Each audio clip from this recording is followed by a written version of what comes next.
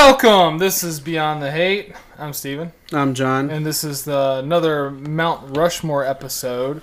So if you don't like football, you should probably skip this episode. You'll probably skip this one. Which is fine. We're here today to talk about the Mount Rushmores of... We decided, because we're saying all time in a lot of these scenarios, but we decided that we're going to do the Mount Rushmores of each offensive position today from the 80s, 90s, 2000s, and 2010s. We picked that because we were born in the 80s, so we didn't want to necessarily just throw a bunch of stuff about, like stuff we really... it was a little too old for us.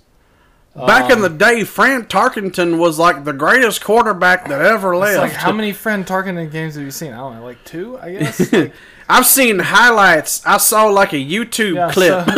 So I can say that he was great. Yeah. You don't know. So we decided to stick to the decades that we were alive in. Right. Yeah. So we're gonna do those, and then we're gonna do it position by position, decade by decade. This first half is offense. Yeah, this first half is offense, and we're going to give like an overall Mount Rushmore after we do our Mount Rushmores of each decade. Right. So we're going to start kind of, where it all starts, on the offense. In the trench. In the trench. But normally on these Mount Rushmore episodes, we usually don't do this, but I found just such a gem today. And it's from our boys from New Holland Brewing. Oh, yeah. Dragon's Milk White. So tell them a little bit about Dragon's Milk White, John. Basically, this shit is magical. It's like clouds in a glass. Yeah, it's basically like, it's like, just imagine like the smoothest, like creamiest beer that you could drink. Mm-hmm. And then this is better than that. Yeah. So it's 6% alcohol. This one's also it comes out of cans as well, which is different because we poured it in a Pilsner's glass because look, any craft beer, I mean, have some respect for yourselves. Pour it in a glass. Yeah, exactly. Have the correct vessel. Because you're disrespecting the beer, you're disrespecting yourself if you just drink this shit directly out of the can. This isn't a Natty Light, okay? Yeah, it definitely doesn't cost the same. You're not crushing this shit against your head after you get done. Like, yeah, son! Yeah! If you do that when you Holland Brewing alcohol, I'm pretty sure you will die. I just hit my head with the can, and I feel horrible. Just as a joke, yeah. And I feel horrible now. Well, yeah! There we go. It didn't really make a sound. It just dented. Yeah, just dent it. It's fine. It looks pretty cool. Steve's like, I can attest it looked cool. It sounded like shit. Microphone didn't even pick it up. It's not really This isn't like a party beer. This is like, I'm going to sit back and watch The Mandalorian on Disney Plus kind of beer, you know? Have to plug The Mandalorian. Right? Which Steve hasn't watched yet, so we can't talk about it yet. Watched part of the first episode so far. Okay, well, they're only up to episode 3, so you can catch up. It wouldn't take you long. Yeah. But the Dragon's Milk White, even though it comes out of the can, and we're not too big on craft beer coming from a can, but if anybody's going to do it right, it's going to be New Holland Brewing Company. And they did, so obviously, it's 3 out of 3. This is a 3 out of 3. Everything that they make is a 3 out of 3. I don't think they know how to make a shitty beer. Nope. It is impossible. Right, because whatever the fuck they're doing up in New Holland, Michigan, they are crushing it. Yeah. And not unlike John trying to crush the can with his yeah, which you people can't see, so just take my word for it. It was epic. It was great. Okay, so we're going to start off with the offensive lineman of the 80s. Yes. So I think this one's really easy. You might debate me on some of this, but I think the Mount Rushmore of 80s offensive linemen is pretty simple. Of course, probably one of the greatest offensive linemen of all time, Anthony Munoz. Yeah. He's there. I would put Munoz on there. He's already there. And we talked about this earlier. Mike Munchak, he's on there. Yeah. John Hanna. Yeah. Has to be on this. And then my other one was Rush Grimm. Oh yeah, Russ Grimm. I think he has to be on here as far as the 80s, like the 4 80s guys. I think that's them. Yeah. Nunez, Hanna, Grimm, and Moonshot. Yeah. The only other one, what was the name of, you'll know this, the 49ers center during the Montana era? Was it Dwight Stevenson? Oh, yeah. I think it was Dwight Stevenson. Yeah, I mean, maybe he would be on there. He would be kind of like a special mention because I always thought of him too. I was like, because he's the center that directly deals with Joe Montana.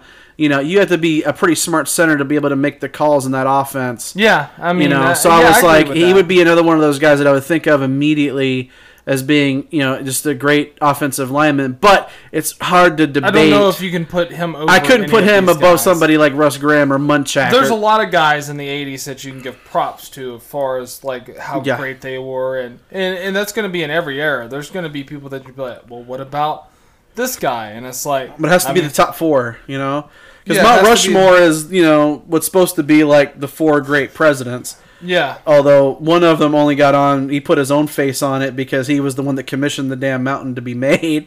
But aside from that, though, that right there, I think is a pretty solid Mount Rushmore of the offensive linemen of the 80s. Yeah. So I don't know if I could debate that much. I don't think we had to spend too much time on that. And of course, that one's pretty easy. Of course, in the 80s, these people were on like the Bengals, the Patriots, the Redskins, and the Oilers. Yeah. Like the Redskins, out of all of them, are probably the best team.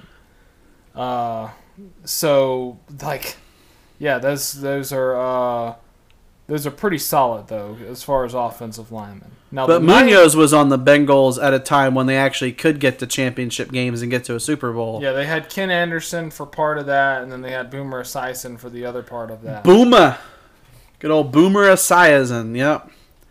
Ken Anderson, the better quarterback of the two. Just most people know Boomer Esiason more because he's on TV. Yeah. But if I had to take one out of the two, and I do like Boomer, I would take Ken Anderson. Oh yeah, Kenny Anderson was the truth. He was great. Now for 90s. All right, moving on. I think that's probably all there has to be said about. I can't really debate that. I think that's pretty solid. Okay, so the 90s I also think solid, but you might debate me on this one. 90s, William Roaf. Willie Roaf. Willie Roaf. Willie Roaf is one of the best. Yeah. Tony Baselli. Baselli, yeah, okay. Hadn't heard that name in a while, but yeah, Baselli was good. Bruce Matthews. Bruce Matthews. And Steve Wisniewski. Oh, yeah. Wisniewski, yeah, for a center, yeah. So those were my 4 for this. Yeah, for the 90s. Because I'm trying. The only other one that I could think of, he was the Chiefs left tackle. Was it Casey Wigman? No, Wigman was Wigman, guard. Wigman was later. I think you're thinking about Willie Shields. Shields, yeah.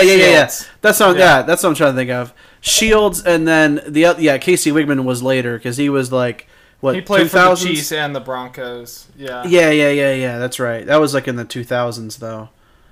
Late 90s. But the 90s, I think, is actually pretty solid. The 2000s is when we get a little crazy.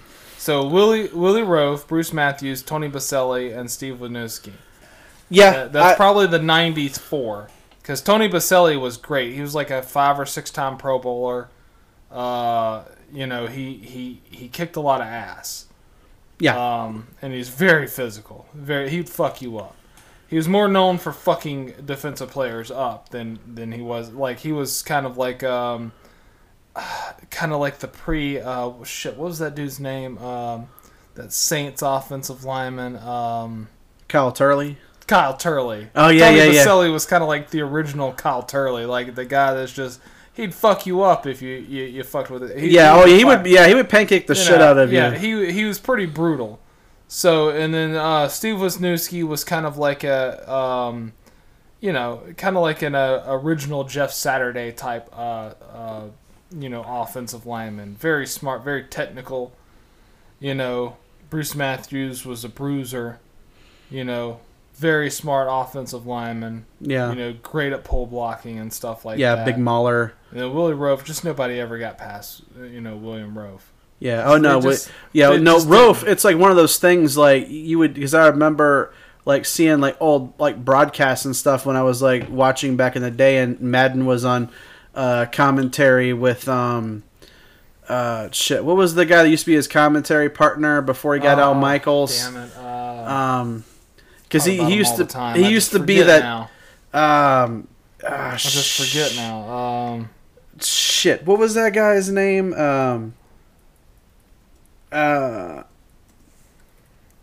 Because he used to do those. I think they worked at. Was it NBC at that time? No, it wasn't. It was not Brad Nessler. Oh God, no. It's one of the things about going back and playing the old NCAA football games. Because that dude sucks. Pat Summerall. Yeah. The legendary I remember watching those old games where Pat Summerall and, rest in peace, Pat, he would do those games with Madden back in the day, and whenever they would talk about, it's like, because Willie Roaf played for, was it the Chargers? He played for a couple teams, but I think he was more famous for playing for the Chargers. For the Chargers, yeah, because that's who I remember him, yeah. Whenever they would talk about Willie Roaf, like Madden would have like a paragraph about Willie Roaf and his blocking. You know, he would just start talking about his blocking. He was ability. talking about watching tape on an offensive lineman or something like that, and how you won't every offensive lineman to block. It's William Roaf. I keep trying to say Willie because that's what they always called him. They called him Willie Roaf. It's William, but they always called him Willie Roaf. It was one of those things. It's like you want to see how an offensive lineman's supposed to play. That's not dirty. He's a clean person. He doesn't cut block. He's just a straight up guy that can beat you. He'll put you on your back. Doesn't matter who you are. Yeah. Roaf could have played against Reggie White, and Reggie White would have had trouble. Yeah. It wouldn't have been easy. And Reggie is one of the defensive, one of the he's going to be on the next episode. He's going to be, like the spoiler alert, whenever we're talking about Mount Rushmore of defensive players, period, he'd be in the top 4. I just don't It'd be hard to argue against I don't see him. how he wouldn't. He's one of the most dominating defensive linemen ever. Yeah, so, I mean, and I just said Willie Roaf could block him. Right, yeah. And he could have, because he had to. Yeah, I mean, that's what Roaf had to do, and he did. He can do it. He's one of those guys that could block like a modern day J.J. Watt or, somebody like that. I mean, like a Von Miller. Yeah, so these great people. So Aaron Donald, yeah. Yeah, so he has to be, on that Mount Everest. So the 2000s. Gets a little bit more complicated to me. Because the reason it gets complicated is because I got, we were just talking about Will Shields. Yeah. He's on this because he played more in the 2000s than he did in the 90s. Yeah. So Will Shields is on this. Orlando Pace. Yep, Orlando Pace. I'm saying on this, not as the 4. I'm saying these are the people that because Orlando was the left tackle for the Rams during the Greatest Show on Turf. Jonathan Ogden. Yep, Ravens Jordan tackle. Gross. Steve Hutchinson. Oh yeah, Steve Hutchinson is probably the greatest guard of the 2000s. Kevin Mawai. Owen Kreutz, probably the best center, and then you could almost say the same thing with Olin Kreutz. And then Jeff Saturday. And Jeff Saturday, yeah. So there's 8. There's 8 right there. That's difficult. Oh, God. So I think, right off the bat, Jonathan Ogden has to be on the Mount Rushmore of the 2000s. To me, Ogden and Pace need to be Ogden the first and Pace, 2. Then you have some debating because I think my gut feeling, my next one would be Kevin Mawai. Oh, really? Yeah. Because Kevin Mawai was a fucking beast. That just throws this all up. So I'm saying for sure, Jonathan Ogden, Orlando Pace. I agree with you 100%. Those are the first 2. So Kevin Mawai, I pretty much agree with that too. He had a great career. He never really had a bad season.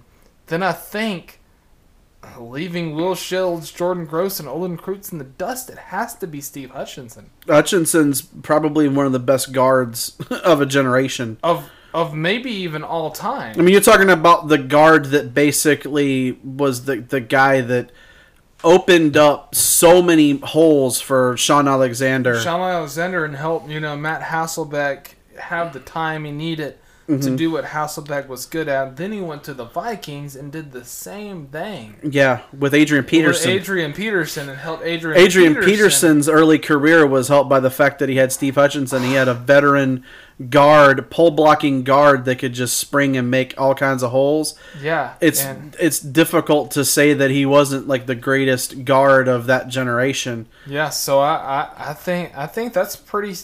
I thought it was going to be a lot harder, but I do think it's Jonathan Ogden, Orlando Pace. If you tell me you have Olin Kreutz or Kevin Mawai, I'm going to take Kevin Mawai.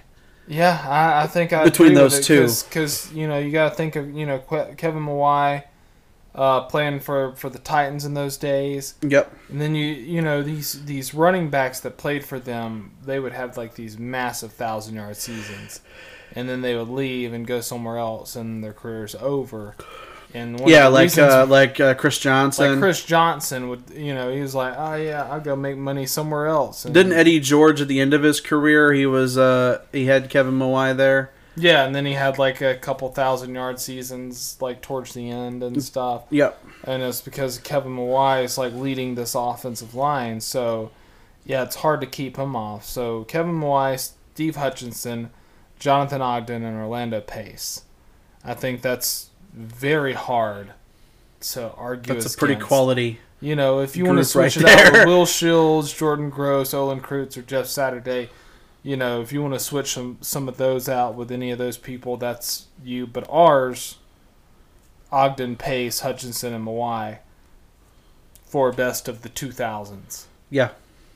And the 2010s, which is basically still in the current times that we're in right now. Yeah. But 2010 to 2019. Basically. I think number one is Joe Thomas. The man's basically a Hall of Famer at the Browns, no less. I think Joe Thomas, easily one of the best of the 2010s. Yeah, it's hard to. It would be hard to argue against him because Joe Thomas is a beast. And then I think number two, Jason Peters. Jason Peters. Oh yeah. I just don't think that you can take him off this mountain. I mean, this dude's been great, and then he's also been great with one of those reasons. And then you're like, yeah, Jason Peters still plays, and you're like, wait, what? He does? Yeah. And then you look at this shit, and it's like, yeah, he not only does he play, he fucking crushes. Like, no one gets past him. And he started in 2004, so he's been playing for 15 years. 15 years, and he's still, like, one of the best in the game. Yeah. Because we were talking about that the other day, actually. We were actually watching a game the other day, and then they mentioned Jason Peters, and I was like, Jason Peters still plays? Yeah. And not only does he play, he plays amazing. He's still like a Pro Bowler. Yeah, and the fact that he's, like, in the league for 15 years and he can still have that kind of stats, like, that's just crazy. Yeah, I mean, this dude, yeah. And the longevity. I was trying to see, like, what his sacks allowed were. I don't see it. I don't know if it mentions it on here. It's probably 0. They're like, sacks allowed? What are you talking about? No one gets sacks on Jason Peters. And then I think the other four are actually kind of up to debate. So we're about to probably debate this. Okay. Zach Martin. Zach is one of the best. Tyron Smith. Tyron Smith, yeah, that's... Trent Williams. And Joe Staley.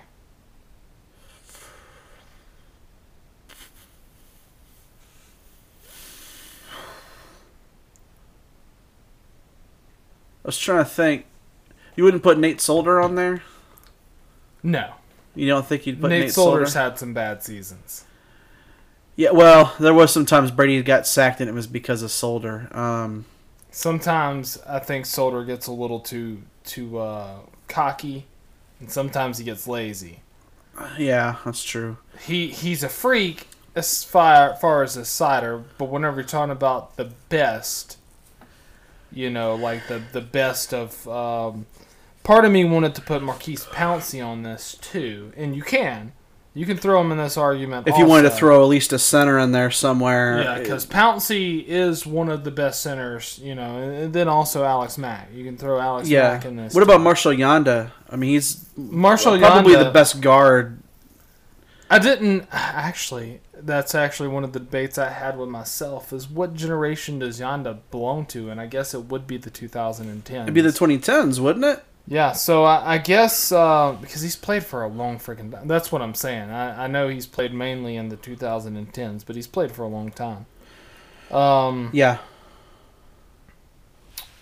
But yeah, I mean, if you wanted to give a argument for Yanda, I would put him at 3. I'd put him, Joe Thomas, Jason Peters, and Marshall Yanda at 3, definitely. Yeah, well, because he played he started in 2007.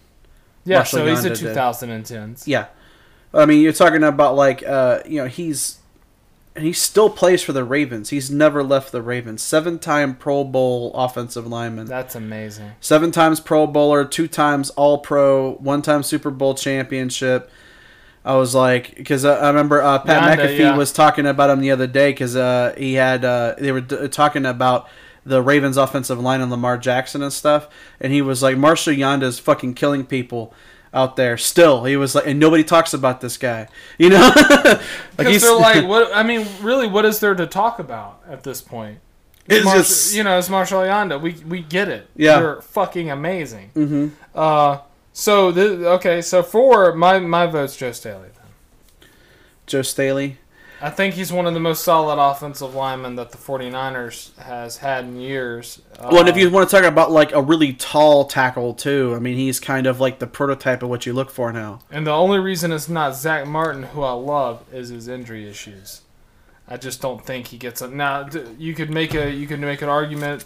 To me, I think the only argument against Joe Staley isn't even Tyron Smith. It's Trent Williams. He's the only one I think that could take that 4 spot from Joe Staley, in my opinion.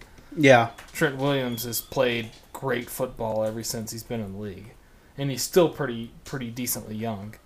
So that would be the only person I think in the 2010s that could take that 4 spot from Joe Staley on the Mount Rushmore. Yeah, that's true. Because I was trying to think, I was like, wait a minute. I'm like, what era was Chris Samuels? And Chris Samuels was like the earlier 2000s. Yeah, he was the earlier 2000s. Because I kept thinking, I was like, because he was like he's a 6-time Pro Bowler. But then I was like, no, but he's already retired and everything now. He retired. In the 2000s, Chris Samuels, he would have been the argument with, Ogden and Pace and Hutchinson and Mawai and stuff. And I just don't think he would have replaced any of those guys. No. I mean, if you're telling me you're doing like a fantasy draft and it's like you can choose between like Orlando Pace, Jonathan Ogden, and like those you would want Samuels on the line with them. Right, yeah. But you wouldn't pick him first. You wouldn't take him over them. So I would probably take Ogden to that group if it was me. Oh, if I was taken out of those 4, it'd be Ogden. Yeah. Ogden was a fucking piece. And then to me it'd be Steve Hutchinson next. Yeah. And then Orlando Pace and then Kevin Mawai. Yeah. But yeah, if you're drafting, 2010s, I think you're taking Jonathan Ogden. So let's do this the same way. Let's just do this the same way, so we can figure out our 4. So we're doing a fantasy draft. Only pick 1 from each decade. No, we're not finished. We're just doing the 10s. That is how we're gonna do the the final one though. That's a great idea actually. We're coming up this as we go. So in the 2010s, just to try to figure out our 4th person. So we know Joe Thomas is on the board, Jason Peters is on the board, Marshall Yanda is on the board. Yeah. So let's say out of those people, I would take Jason Peters first. Then who would you take second? Yanda. Yanda second. Then I would take Joe Thomas. And then the people that are left on the board are Zach Martin, Tyron Smith, Trent Williams, and Joe Staley. Who do you take? Oh, I'm gonna take Trent Williams. Trent Williams, it is. That's our 4. Because Trent was a beast too. Well, he still play. No, he retired in 2018. Okay, yeah, yeah, Trent Williams. Yeah, so that's our 4. See, that's how you want to look at it whenever you 7-time Pro Bowler. Dude was amazing, amazing player. Yeah, he played for 8 years and only missed the Pro Bowl once. That's fucking great. So, okay, so we'll yeah. So I have the list. So the Mount Rushmore of offensive linemen from the 80s to the 2010s. The actual all-time one. We're gonna do it in a draft order type thing. This would be like the all-time team. Yeah. So all-time offensive linemen by decade. So you draft for the 80s. I'll draft for the 90s. You draft for the 2000s, and I'll draft for the 2010. Can only take one. Okay, so 80s. If I'm taking in the 80s, the lineman I'm taking is Anthony Munoz. Anthony Munoz. And if I'm taking in the 90s, I'm taking William Roaf. Willie Roaf, okay. 2000s, I think we already know who this is. Jonathan Ogden. It's Jonathan Ogden. And if it's 2010, I think I'm taking... Joe Thomas. No, I think I'm going to take Jason Peters. Oh, okay. I think Jason Peters would be on the rush. You take him over Joe Thomas? That's kind of controversial. I don't think so. I don't think. Not to say that Peters is bad, because I mean he wouldn't be here if he wasn't good. But it's like I think if you're looking for a guy, but you don't hear about Jason Peters ever fucking up and having issues and he doesn't really get hurt. Doesn't retire early, and he doesn't. Yeah, 15 complain. years. You know, he's the perfect player. Yeah, to like build a team around, build a line around. That's over Yonda and Trent Williams and Joe Thomas. So I still think that's great though. Jason Peters, Jonathan Ogden, William Roth, and Anthony Munoz. Yeah, the Mount Rushmore of offensive linemen. That's if you had from the 80s to now. Yeah, if you had a football team with those 4 offensive linemen... It doesn't even matter who the 5th guy is. You're going to dominate. It could literally be fucking Screech from Saved by the Bell. It wouldn't fucking matter. Because there's nobody getting past those 4. And so that, yeah... I think we did the O-line. It's like you could put in Dustin Diamond with that group and you'd Dustin be fine. Diamond, and he'd be fine. He wouldn't even get touched. Right. No one would even touch him. He would just be like, why am I even here? It's like, because we need 5. Yeah. We would do it in 4, but they told us we had to have 5, so we hired Dustin Diamond from Saved by the Bell. we pay him $20. But we have 4 Hall of Famers on our line, so I think we're pretty good. We got 4 out of 5. Yeah, nothing's going to happen. Yeah, nothing's getting through that wall. So our next category is tight ends. This is Steve's favorite topic. This is my favorite, and it's going to be some interesting conversations, but 80s, I don't think it's much of a conversation in the 80s. You got Ozzie Newsome. Yeah. You got Kellen Winslow. Kellen Winslow Sr. Not Junior, because Junior's a fuck mess. Kellen Winslow Sr. for the Chargers. You got Mark Bavaro, and then you have Todd Christensen. Oh, yeah, I forgot about Todd Christensen. That's it. That's the only 4 in the 80s. That's it. There's nobody else in the 80s that could even come close to those 4 guys. Yeah, I was trying to think, because I was like, what about Dave Casper? I'm like, no, Casper was the 70s. He played a little bit in the 80s when he was retiring, but...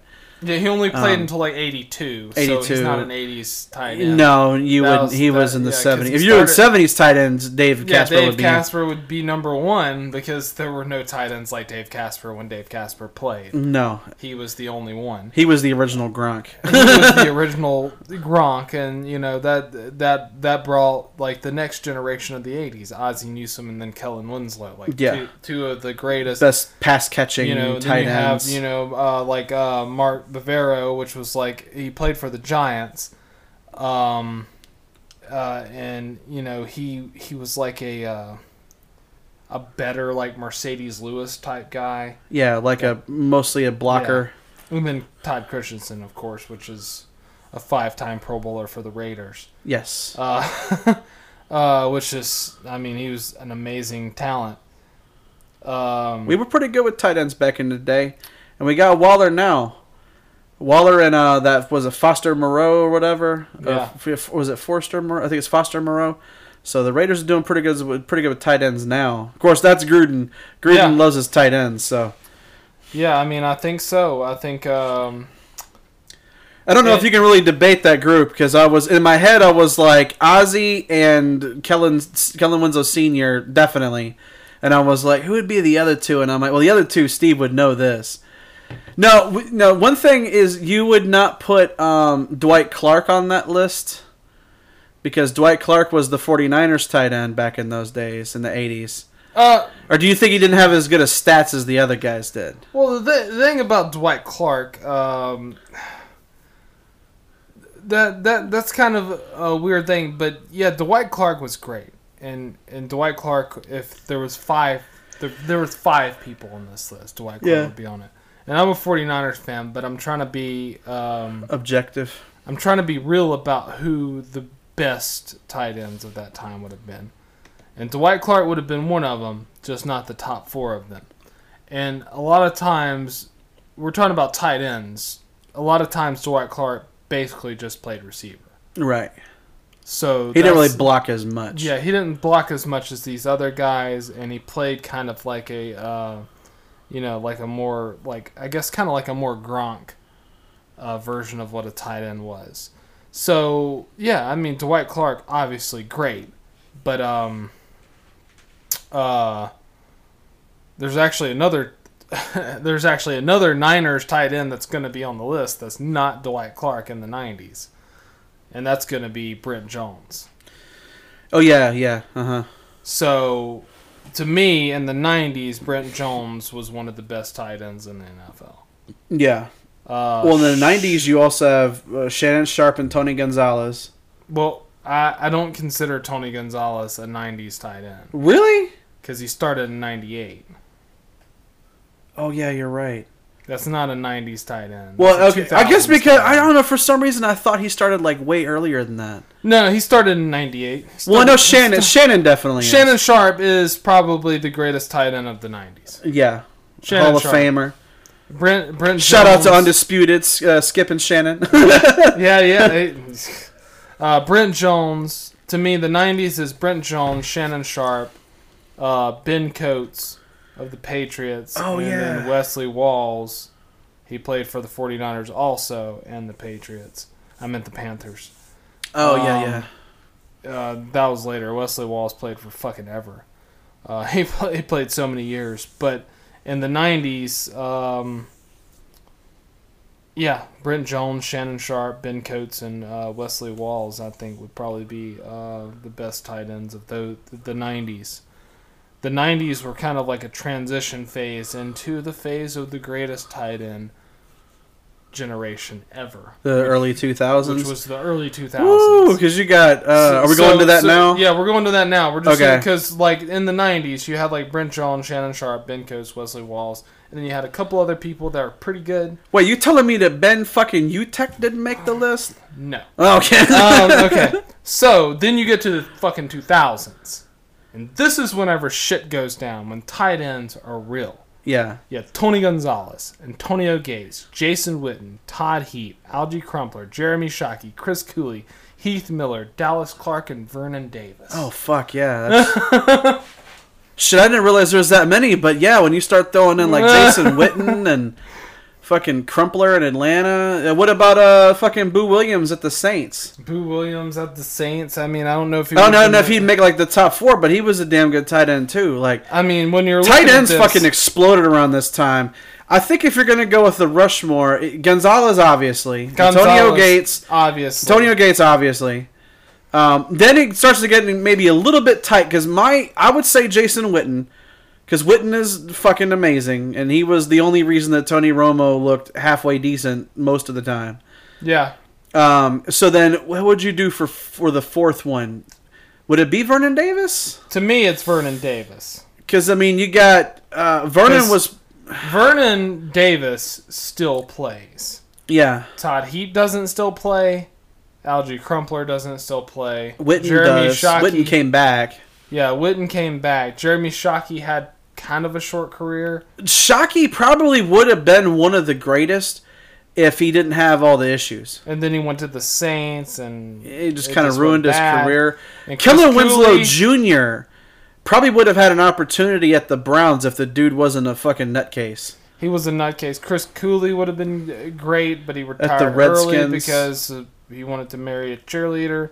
You do you, man. Yeah, I mean, Heath Miller was great. I don't think I'd call him one of the greatest tight ends ever. But as far as this generation, I mean, he was pretty damn good. Yeah. He's more like a fullback that was like, hey, you want to play tight end too? Yeah. And Dallas Clark was really great. I mean, that was Peyton Manning's safety blanket. That was Peyton's guy. But I think when you're looking at that, it's the two Tonys. It's Tony Gonzalez and Antonio Gates. Obviously. I would say Witten at 3. Yeah. And then 4 it would be Vernon Davis probably because he was faster than Antonio Gates and was stronger than probably all of them. Yeah, I think Vernon Davis is probably the most freakish tight end to ever exist. Yeah. The fact that the dude plays tight end is almost illegal. Like that. So if we're gonna put him on this, list, because I wasn't sure which list he would actually land on. The only other one that I would think that would compete with him would be Todd Heap, because Todd Heap was a beast for the Ravens. He was for great. A lot of years. Yeah, and I do think that. And he has some shitty quarterbacks thrown to him, like Kyle Bowler. Yeah, I mean, props to Todd Heap for making Kyle Bowler look decent. Vernon Davis is still a top tight end in the league to this day. So I'm going to go ahead and say that 4 Vernon Davis gets it. Okay. So it's Tony Gonzalez, Antonio Gates, Jason Witten, and Vernon Davis. So this makes this next list easier for me. Okay. Because Vernon can't be on that one. No. Because I was going to include him on that one if he didn't make the next one. Because, like I said, he still plays. Yeah. He was drafted in, halfway through the 2000s. And then he still plays in 2019. Yeah. So in 2010s, number 1 is obviously Rob Gronkowski. The Gronk. The only Patriot player that I actually like. Number 2 is Travis Kelce. Travis Kelce. Okay. I could see it. So who's 3? Kittle? Not yet. I'm playing, but Kittle is on the way. He's gonna be the one for the next decade. 2020. Yeah, he's gonna be the 2020 he's decade. He's probably gonna be number 1 on that one, right? And then 2 probably Darren Waller if he keeps it up. So Gronk, Travis Kelce. I would say Jimmy Graham still makes that list. Jimmy Graham was a beast. I still say Jimmy Graham makes that list. He still plays. He still plays at a good level, not like he used to. But he still plays great, and then I say Greg Olsen has to be on that list. Greg Olsen, okay. Greg Olsen has been one of the most consistent tight ends. Because I was going to say Zach Ertz, but I don't know if he's consistent enough. I don't think he's not injured enough. If injuries weren't an issue for Zach Ertz would probably be up there with Travis Kelce. Like, literally, yeah. I mean, and it's not Zach Ertz's fault. Sometimes you get hurt. Sometimes you get a bad shot. You always get it could be the training staff is not preparing them correctly for stuff games. Stuff like that. Maybe they're, the quarterback's throwing these wild-ass passes, and he's having to go up and get them. Steve Young! Steve Young! Which is why Gronk got hurt a lot. Because Brady's always not a great passer. To get passes. And the fact that he's 6'6" doesn't mean you have to throw it 8 feet high in the air. Yeah, that's not. That's logical. Not great for somebody's just because a guy can go up and get it doesn't mean that you should make him. No, you should hit him in the numbers. Yeah, you should try your best to throw where he can catch it. Yeah, that's kind of the quarterback's job. The receiver's job is to catch it when you throw it right. Right. Not to catch it when you just throw some fucking crazy bullshit. And they're like, well, that was an arm's length. He should have caught that. It's like, No, I mean, maybe. It's like, why don't you go out there and try to catch that shit That's if you just think a lot it's so harder than it looks. It's easy to say that on TV when you're an analyst, but it's like actually doing that shit on the field where you're like, oh! It's like he could have got that. And he was like, well, you see the other 3 defensive players jumping out at the same time? Maybe he's like, well, this ball isn't worth a concussion. Yeah, it's not worth 4 years of my life being taken away. I'll just let this one go, and I'll just catch the next one. Right. They're like, oh, that's a lazy piece of shit. And it's like, no, that's probably just a smart player. It's like, you know what? And that's the thing about Gronk. He retired before his body totally broke down on him. And now the Patriots are trying to get him back because they don't give a fuck. No. They're like, die on the field, Gronk. Catch these passes. We need them SBs. Right. Because Brady's so garbage, he can't do anything. No, that offense hasn't been able to move the ball much at all. But yeah, he's the GOAT. We'll get into quarterbacks later. Quarterbacks will be the grand finale. So, do we want to do receivers or running backs next? We'll take a break here, and then I think we should probably do... I don't know. Which one do you think would... Probably running backs, I guess? Yeah, You want to do running backs when we come back from break? Running backs next. Okay. So, because tight ends... I knew Steve was going to breeze through that because that's his bread and butter. Yeah, I got that. Yeah. It's no problem. So he's I got tight ends. I know who the best of them are. Right, yeah. But we'll take a break, and when we come back, we'll cover the running backs, receivers, and wrap up with quarterbacks. When the Cleveland Browns drafted Ozzie Newsome, somebody in that organization knew what they were doing, because there was very little that Alabama did offensively that showed any kind of the skill that Ozzie Newsome displayed as a tight end in the professional ranks. This kid was sensational getting off the line of scrimmage. He was very good in contact down the field. He had good enough speed to beat some safeties, and he had wide receiver hands. And what he is trying to say with wide receiver hands is he could catch a lot of one-handed passes. Yeah. He would do that shit all the time. Yeah. And so before we ended our tight end thing, we forgot to do our little draft. Oh, yeah. The all-time Rushmore for tight ends. Yeah. The all-time Rushmore for tight ends. And I'm going to draft for the 80s, him for the 90s, me for the 2000s, and him for the 2010. So, my pick with the 80s would be Ozzie Newsome. Ozzie. It's pretty solid. That's a good pick. I would say... shit, I'm trying to think. For the 90s... probably, and it pains me to say so because he's a Bronco, but I'd have to take Shannon Sharp. It'd have to be Shannon Sharp. Shannon was pretty much like a beast. I would have to take Tony Gonzalez in the 2000s. Tony Gonzalez. I hate to do that over Vernon, but Tony was probably the greatest tight end of an era. Yeah. Of multiple eras, maybe. Yeah, he could be up there for like greatest tight end of all time, possibly. I mean, it's just hard to argue that. Tony Gonzalez changed a lot of shit in the game. Yeah, so Tony Gonzalez, definitely. It's 2010s. I know who you're going to take. It'd be Gronkowski. It's going to be Gronk. Yeah, Gronk when he's healthy is a fucking monster. So Ozzie Newsome, Shannon Sharp, Tony Gonzalez, and Rob Gronkowski. The Mount Rushmore of tight ends. Yep. Argue that. Chisel that shit into some rock, baby. It's done. So running backs. That's our new category right now. Ooh, this is going to be juicy because there's a lot of fucking great running backs. The running backs of the 1980s. Simple to me. This one's really simple to me. This one is Walter Payton. Walter Payton, yes, obviously. Eric Dickerson. Yeah. Earl Campbell. And Roger Craig. I don't know if I could have come up with a better list than that because I'm like, Craig's got to be in there. And then I'd almost forgotten about Eric Dickerson, and you said him. I'm like, oh, yeah, Eric Dickerson, too. Eric Dickerson of the 80s, baby. Yeah. Dickerson, Payton. Campbell and Craig. Earl Campbell, yeah. That's, I I don't think you could debate that really.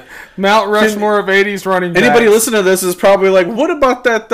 What? And you don't have anybody else. You don't have anybody. It's Walter Payton, Eric Dickerson, Roger Craig, and Earl Campbell. And he's like, and if you're like, does Roger Craig belong on the list? It's like, bitch, he's the reason that Marshall Faulk exists. He's the reason. Christian McCaffrey. Christian McCaffrey. He was the first of those. The pass catching running backs out of the backfield. Darren Sproles wouldn't exist as a running back were it not for guys like Roger Craig. If it wasn't for somebody like Roger Craig. So think about that whenever you're watching football games and you're like, oh, I like that fast guy that can catch out of the backfield, but also can run straight up field. And it's like, you can thank Roger Craig for that. Yeah, he created a new prototype that I don't think people realized. Yeah. You know, basically, like Marshall Faulk patterned his game off of Roger Craig. Because you had the workhorse backs like Walter Payton, Eric Dickerson, and Earl Campbell, the ones that they just ran a billion times a year. Yeah. And then you had Roger Craig, a guy that would catch out of the backfield, run it, do a little bit of everything. Walter Payton to me, because I grew up in Illinois, so I was able to watch a lot of Walter Payton games and stuff, watching Bears games. And the thing about Walter Payton is you watch Walter Payton and then you see what like Marshall and Emmett and some of these guys did later, Barry Sanders, to be elusive and to not take all those hits and to shake guys and make a miss. Like, there's a reason they called the guy Sweetness. He's like probably one of the most elusive running backs ever. Walter Payton, he created kind of a prototype in his own. Walter Payton may be the greatest running back of all time. He might be. Some people put him probably on that list as one of the greatest. Yeah, whenever you talk about great running backs of all time, people are like, oh yeah, Jim Brown, Walter Payton. You know, like he's like within like the Those first three you talk about. And it's interchangeable, but 1 and 2 is usually Jim Brown and Walter Payton. Yeah. So in the 90s, so that was a pretty simple one. Yeah. In the 90s, there's a little bit more fight to it. Emmett Smith. Barry Sanders. And then I kind of ran out after that. Marshall Faulk, yeah. I forgot about Marshall Faulk, but Marshall was the 90s. Thurman Thomas from the Bills. You got Marcus Allen. Oh, yeah. You got... Well, would Marcus would be more of an 80s running back, though, wouldn't he? No, he did most of his... You could put him in the 80s, but most of his production was in the 90s. He played until like 2003. Yeah, that's true. So most of his years were played in the 90s. I guess because I always think of him being drafted to the Raiders in the 80s, and I think he was actually drafted in it was either 86 or 88, but he played the entire 90s. Yeah, I know he played through the 90s because he played through the entire 90s. When he went to the Chiefs, yeah. It doesn't matter which year in the 80s he was actually drafted, but because he actually played through the entire 90s. He was 82 to 97. Is that what it was? He played through 82 to 97, so he actually played for a while. He played for a long time. He played through most of the 80s and most of the 90s. And then you had Christian Okoye, that I thought I would the Nigerian Nightmare. I just thought I'd mention on this list because of his brutality to defensive players. Rest in peace, people that tried to tackle Christian Okoye. Yeah. Well, in the 90s, you also had Jerome Bettis, too, right? You had Jerome Bettis. I didn't include him on this list. I thought maybe the bus would be on there. Like, I don't know if he'd be on a Rushmore of the 90s. Because on the 90s... For running backs, you have to put Emmett and you have to put Barry. They're Hall of Famers. You can't deny those two. I think the first four that I named are the Mount Rushmore. Emmett, Barry, Thurman Thomas, and Marshall Faulk. I think I can't. Marshall has to be on there because Marshall, like we were saying, like he was the next generation of guys like Roger Craig that could catch. Yeah. The reason that the Greatest Show on Turf worked for the Rams when he went there was because of his ability to catch from Kurt Warner out of the backfield. Marshall had he was a hell of a runner. 1,000 yards rushing and 1,000 yards receiving in the same season. Yeah. That's Roger Craig numbers. That shit doesn't even happen anymore to this day. Like, Christian McCaffrey is the closest thing we have to Marshall Faulk in modern day NFL. Yeah. And if he stays healthy, he's got a good shot at being able to do 1,000 rushing, 1,000 receiving. He has a good shot of getting on. But he's the closest one that's... He's the only one of this generation now. Like, look at how long it took to find another guy that plays like Marshall Faulk. Because it's hard. It's not something you can just generate and be like, I want to play like that. You've actually got to... You got to put in a lot of work because you have to do the work of a running back and a receiver. Yeah, you have to work on your hands. You have to work on your running ability. It's not as easy as you have to work on routes. Yeah, you have to work on routes. You have to work with receivers. You have to do a lot of off-season work. You cannot be lazy and be a multi-threat running back like that. You can't be. You just have to put in so much work to be good at both. It's like, do you think Darren Sproles is who he is because they're like, oh, well, he's just really quick and fast? It's like, there's a lot of people that's been in the NFL that's quick and fast. And Darren Sproles isn't on any of these Mount Rushmores, but you can damn sure believe that he has pretty much everyone that's ever watched football's respect for his career. Yeah. For being a short guy like he is and taking the hits he does and then putting in the work. And with some of the people that they put in the Hall of Fame, if they don't put him in the Hall of Fame, I'd be like, well, this is kind of horseshit. Because they've put worse people in. Yeah. I mean, and he's had a great career pretty much from start to finish. So and didn't have anything off the field that would make people think he wasn't a good person. So if that's not a Hall of Famer, I don't know what is. Yeah. You know, that's true. So Emmitt Smith, Barry Sanders, which those two right there alone, two of the greatest running backs. When you mention Emmitt Smith and Barry Sanders, you're talking about two of the greatest of all time. Whenever you just say those two, and they played at the same era. Whenever you say those two names back to back, you just feel legacy. Right, yeah. And then you have Marshall Faulk, which is one of the people that changed football forever. Right. And I'm saying that as a 49ers fan. Marshall Faulk, is an inspiration of Roger Craig. He's a guy that was inspired by Roger Craig, a 49er, and he did it better. You know, he inspired from Roger Craig and became 2.0. Yeah. You know, he was the next generation of what Craig started. He's the new generation of it. And then it took so long to get 3.0, which is Christian McCaffrey. Right. It was supposed to be Reggie Bush, but he didn't put the work in. Yeah, and injuries. It would have been Reggie Bush. If he would have. Oh, Reggie, yeah, because everybody always said, like, when Reggie was coming out in the draft, they're like, this guy has talent that reminds a lot of people of Marshall. But, he wanted to date Kim Kardashian. He didn't put the work in. Stuff like that. It's just stuff. Hard work beats talent when talent doesn't work hard. I mean, Thurman Thomas is proof of that. Thurman Thomas was one of those guys that was so underestimated. So just counted out, and then he just fucking one of the greatest running backs of all time. Yeah. When you talk about, like, that Bills offense that they had back in the day, which was... Bill's offense back in the day with fucking Jim Kelly and like all those damn receivers that they had and shit, and they just Andre Reed and all those guys, like, they had all that badass offensive weaponry, and then you look at, like, what was the engine that made that offense work? It was fucking Thurman Thomas. I remember watching some of those games, and I would just get chills at some of those runs that Thurman Thomas would do. Tough ass runs. And I would always remember, and I know you might not agree with me on this one, but I always remember whenever the Bo Jackson thing came out, and they were Bo Jackson, toughest runner, and all this kind of stuff. They would always be like, oh, he's the toughest runner to ever run and all this stuff. I'm like, bullshit.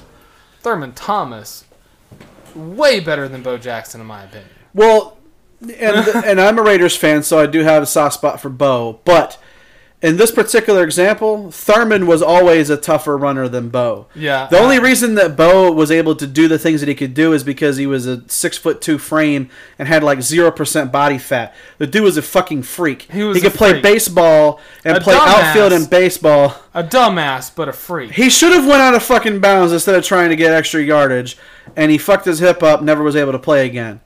That's not always your fault. That's not always your fault. But the thing is that But Bo Jackson is a dick. He is kind of an asshole to people. Thurman Thomas, sweetheart. Yeah. It's like the sweetest guy ever. Unless you're on the field with him, then he'll fucking kill you. You're right. But it's like if you said to me, like, okay, which running back would you rather have on your team if you were like fantasy drafting? And it's like you could have Thurman Thomas or you could have Bo Jackson. Gotta take Thurman Thomas because the dude was a tank, man. I mean, yeah, I've got to agree with you on that one. Thurman Thomas is only the last pick in a draft with the four other people, with the three other people that I just mentioned. And I've done fantasy drafts, in Madden's where these people were all available, and some of them I actually did take Thurman Thomas because I love how he runs. So yeah, if you had like old Maddens back in the day, and you're like, should I take Thurman Thomas, Marshall Faulk, Barry Sanders, or Emmitt Smith? You know, a lot of times my people that I would take would be like a Thurman Thomas or a Barry Sanders. You know, sometimes Marshall Faulk. I mean, when I feel like throwing to running backs. But not everybody, you know, it's not quite as easy as... Doesn't work in everybody's offense, though. The greatest show on turf made it seem to have, you know, everyone to fucking throw to. You don't always get Kurt Warner. Right. So you actually might have to have, you know, like a straight uphill running back like Barry Sanders or Thurman Thomas or Emmitt Smith. Mm-hmm. And, I guess we'll get to that draft in a minute when we get done with this. Oh, yeah. To see who gets actually picked. But, yeah, I think we all agree Emmitt, Barry, Marshall, and Thurman. Yeah, I can't really debate that one. That one's pretty solid. All right, the 2000s is a little fucked up. Right? So... Because I was trying to remember, like, running backs in the 2000s, one person that I thought of was Priest Holmes, but I don't know if he did enough to be considered on that. I put him on this. Okay. I was thinking, like, Priest Holmes, and I was like, fuck, who else? Like, Corey Dillon? No. Then, so, my 2000s... So, you don't have to jog my memory, because some of this shit I don't remember from the 2000s. My 2000s, LaDainian Tomlinson. Oh, yeah, LaDainian. What the fuck am I thinking? Yeah, LaDainian. Yeah, of course. Number one. Yeah. Obviously. In the early 2000s, LaDainian's the dude. We talked about the you know, kind of the Marshall Faulk type character. And stuff like that. Actually, I guess he'd probably be more like a Thurman Thomas type. Yeah. Sean Alexander. Yeah, Sean Alexander. Okay. When you're talking about definitely that, MVP of the league, had a great season. I feel bad that I talked about Sean earlier and didn't even think about him for the 2000s. But so, yes. You also in the 2000s you have Adrian Peterson. Oh yeah. Because his height of his career was. He was drafted in 2006. Yeah. So... No, it was seven. I mean. Yeah. But the best years of his career actually all came before 2010. Yeah. So he can be considered a 2000s running back. So if you want to put him in that, you can. It's kind of a late 2000s, but it's yeah. the late 2000s. Technically, if you just look at like his initial like first 4 years, he was on the path to being a fucking Hall of Famer. But like you said, Priest Holmes, who had multiple great careers, and then the other guy, Steven Jackson. Oh yeah, Steven Jackson wrecked it. Yeah, I think Steven Jackson has to be on this.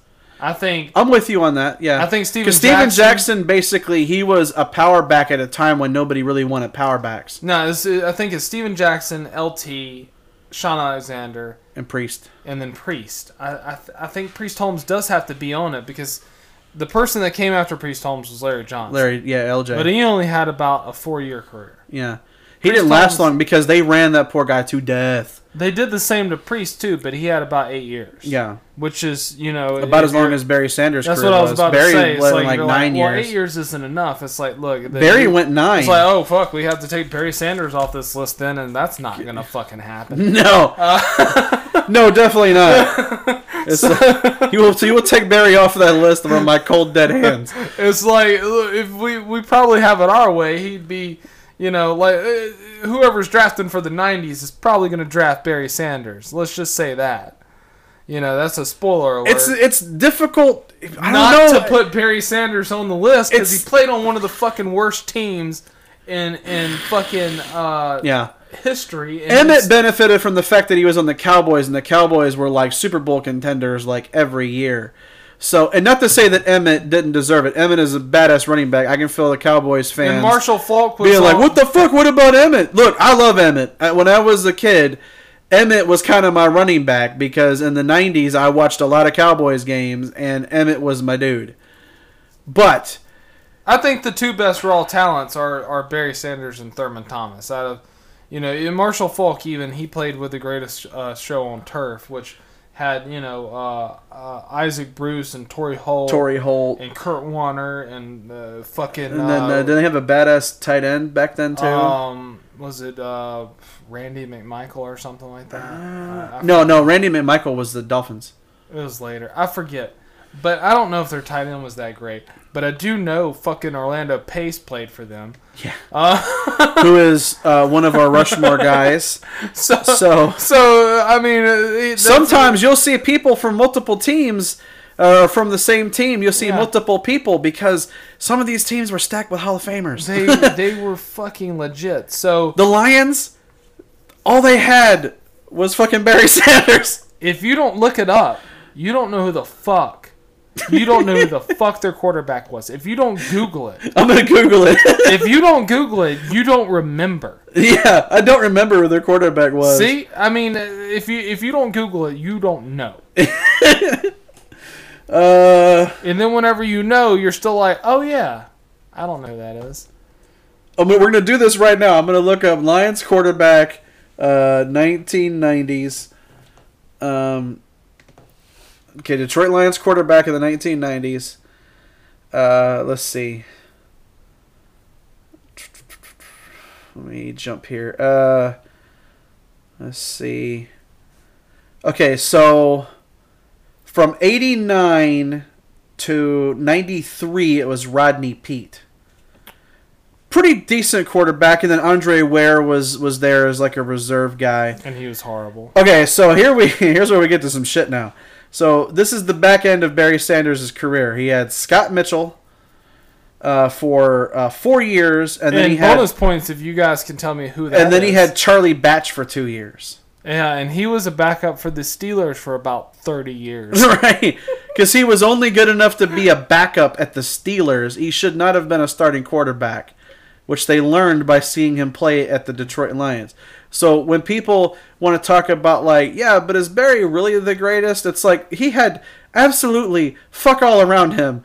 And the fact that he was able to get that kind of yards, it was just the hustle. He just out-hustled everybody. What do they say now? Oh, well, you can't run if you don't have an offensive line. Well, guess what? Barry didn't have an offensive line, and he still Barry made that shit work somehow. He was the that argument's invalid when you talk about Barry Sanders. He's the hardest working person on the team, and he proved it. So we're talking about the 90s then. So let's go back to the 2000s. Yeah. Sean Alexander, LT, Priest Holmes, and Steven Jackson. Yeah. Can't argue LaDainian. That's obvious. Can't argue Sean Alexander. So I just don't think anybody. So we go to 2010s now. The only in the 2010s, you can put Adrian Peterson in this argument too. Because he's still a great... Now, if you want to, but I'm about to tell you who the other options are. Okay. And, okay. So, Frank Gore. Oh, yeah, Frank Gore. Yeah, you'd have to put Gore on there. I just don't think anybody's ran as hard and as long as Frank Gore has. Still running. I still put him on my fantasy team sometimes on DraftKings. So, we're not sponsored by DraftKings, but... Sometimes I put Frank Gore on my team because he's just consistent. He's consistent. A fucking veteran. He's a beast. You want to talk about consistency? You want to talk about a guy that's a team player and is only getting better with age. You're talking about Mark Ingram. He's another one of those guys. Oh, yeah, Mark. Looking for consistency. In the 2010s, I think Mark Ingram has to be on this. Yeah, well, and he's had a bit of a career resurgence with the Ravens because the Ravens are using him as a featured back. Yeah, and their offense has exploded because Lamar has so many more options now. He doesn't have to run all the time. He can let Mark take the load. You know, Ingram is just like he is the engine that keeps that Ravens offense going. Oh yeah, he's great personality. Everybody takes a lot of the problems off of Lamar, and he's also like you see that press conference where he was like, if anybody has a problem with the next MVP, you come see me. And you can come see me. He's on. Yeah. We're like, did he just do a wrestling promo? He did. Awesome. He totally did a promo. He went all like funny. He went funny. I was gonna say gangster, but he didn't. He was just being funny. Right. Yeah. But also he's right. Lamar Jackson should clearly be the MVP of the league. He is fucking playing lights out.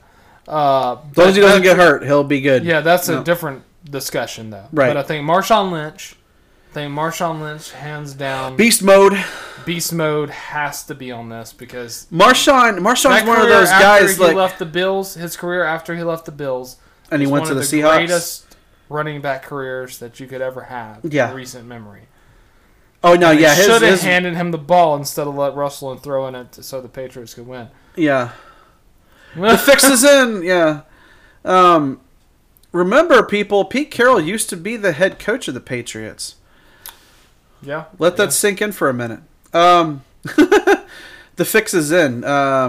But yeah, if you guys can't tell, we really hate the Patriots. We've only talked about the Patriots, I think, once. We've put some Patriots people in this. Yes. Because we're not going to not put them in this Yeah. because we don't like.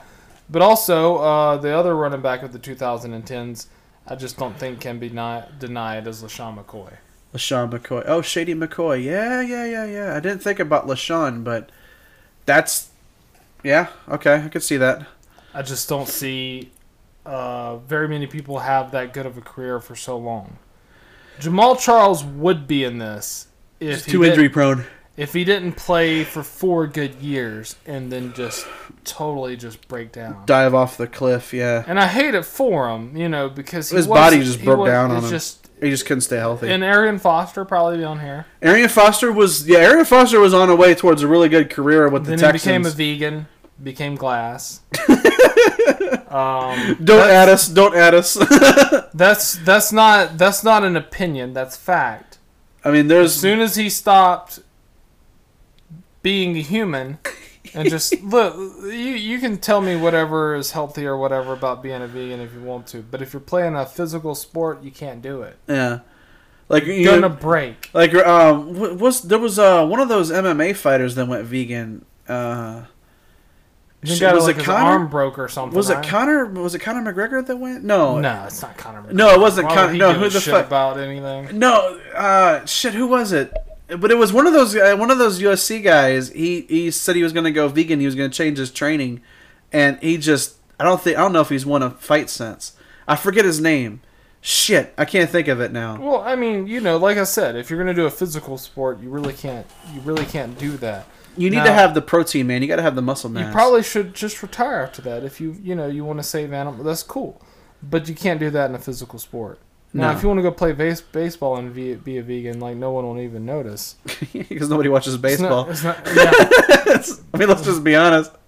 What was the last baseball game you actually watched? Sat down and watched a full baseball game? Nolan Ryan played. That was in the fucking 90s. Okay, you were a child. It's I loved Nolan Ryan. I know you did. If for me, my guy was Frank Thomas because he was the big hurt. He played for the White Sox. I actually love Frank Thomas too. Yeah, even though he's an Auburn guy, I always loved Frank Thomas. Yeah, it's whatever with Frank Thomas. I'm good. The big hurt was amazing. Yeah. And then, the Mark McGwire, Sammy Sosa stuff and stuff. So I think what I'm trying to say... Steroids made baseball fun. Bring what steroids I'm trying to back. say is pop them steroids, baseball, you basic. Get back on the juice. So in the 2010s, trying to find the 4, because I named Ingram, Gore, Lynch, McCoy, and then I guess Adrian Peterson can be put in that too. If you don't put him in the earlier 2000s because his career was mostly in the 2010s, I think you'd have to make a case for Adrian Peterson. I mean, he is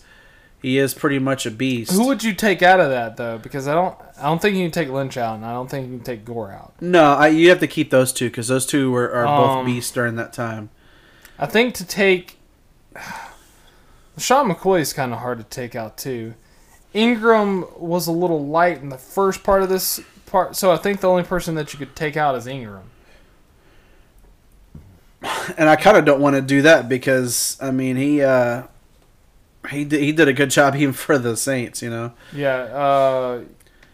But LaShawn McCoy, 2009 until now, because he's still playing, isn't he? He's still playing, yes. I was he didn't retire this last year. He's in a limited role, but he still plays. Yeah, he's still playing, but he was drafted in 2009, so. Because most everybody else that was drafted early on either doesn't play or has been because LaShawn McCoy has 6 Pro Bowls too. Let that sink in. Yeah, I mean that's just hard to argue with when you get a running back that has 6 Pro Bowls. Yeah, 2 times All Pro. That's some legendary stuff. And so I would say so 6 out of the 10 years that he's played, he was a Pro Bowler, and 2 times All Pro. So I would say, if we're going to put Adrian Peterson in, I would say Adrian Peterson, Frank Gore, Marshawn Lynch, and LaShawn McCoy.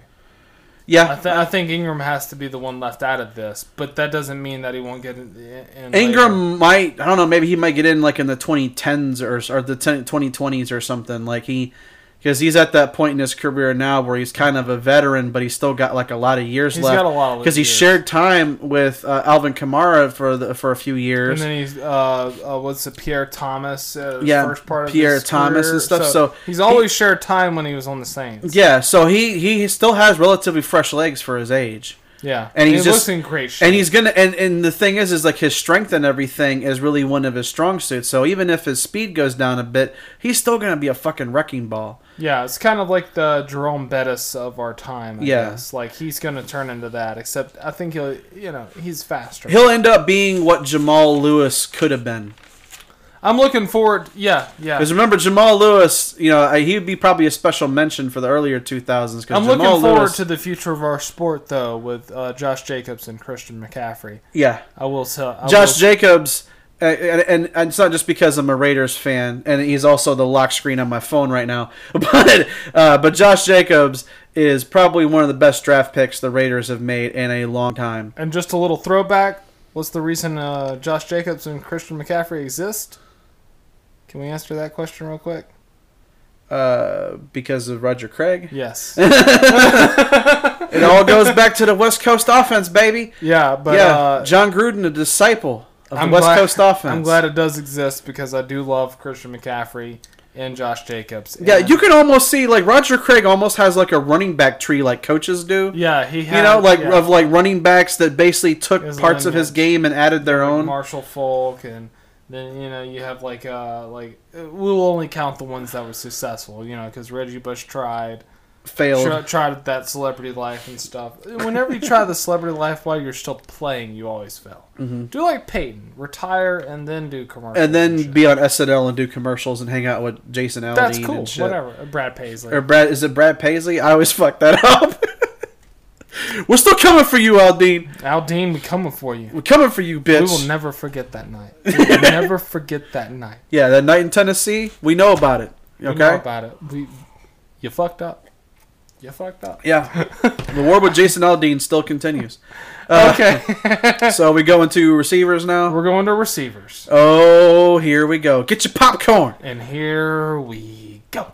Okay, so... That's my quarterback. So I'm just quoting T.O. at this point. Okay, so here's the big argument. What generation is Jerry Rice the greatest of? Is it all? Yes. Right, what generation? Oh no! Hold on, we're not done with running backs yet. Hold on. Oh, we got to do the overall rush. We got to do the overall. We keep forgetting this, but yes. Yeah, we kind of. We've been drinking, man. New Holland Brewing Company. What's up? You're doing a good job. Holla at your boys. Okay, so you do 80s, I do 90s, 2000s, I do 2010. So 80s running back.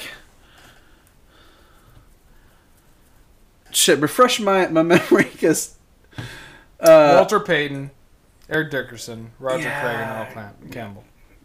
Craig Ian Campbell. It's hard to not take Sweetness. It's got to be Walter Payton. Yeah, you got to take Sweetness, man. It's got to be Walter Payton. Barry Sanders. Barry from the obviously. Earlier 2000s. John Alexander, LaDainian Tomlinson. LaDainian. It's got to be. And I hate the Chargers, but you got to take LaDainian. You got to take LaDainian out of those. Sean would probably be Sean second. would be a very close number 2, though, I would say. Yeah. But LaDainian was a freak. I can't hate on LaDainian. And then 2010s, Gore? I'm going Adrian Peterson. Or AP. Yeah, Adrian Peterson is not a bad choice. choice. Adrian Peterson, LaDainian Tomlinson, Barry Sanders, and Walter Payton. The Mount Rushmore of running backs. From the 80s to now. That's a damn good group. Imagine if you had all 4 of them on the same team. Okay. You just run the ball every play. Why even have a quarterback? Yeah, we're running the wishbone, boys. It's option football. Yeah. It's like we don't even have receivers. We just have these guys. Yeah. Okay, so receivers.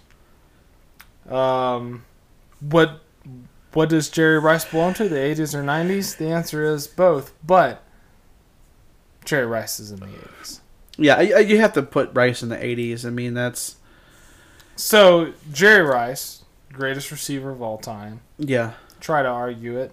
It's going to fail. Art Monk? Art Monk would have to be one of them. Steve Largent. Largent. I was going to say Largent from the Seahawks.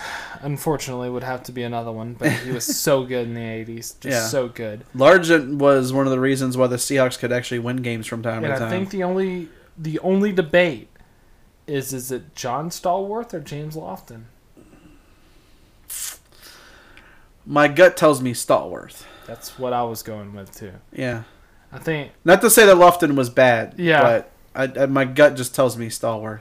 So, Jerry Rice, Steve Largent, Art Monk, and John Stallworth.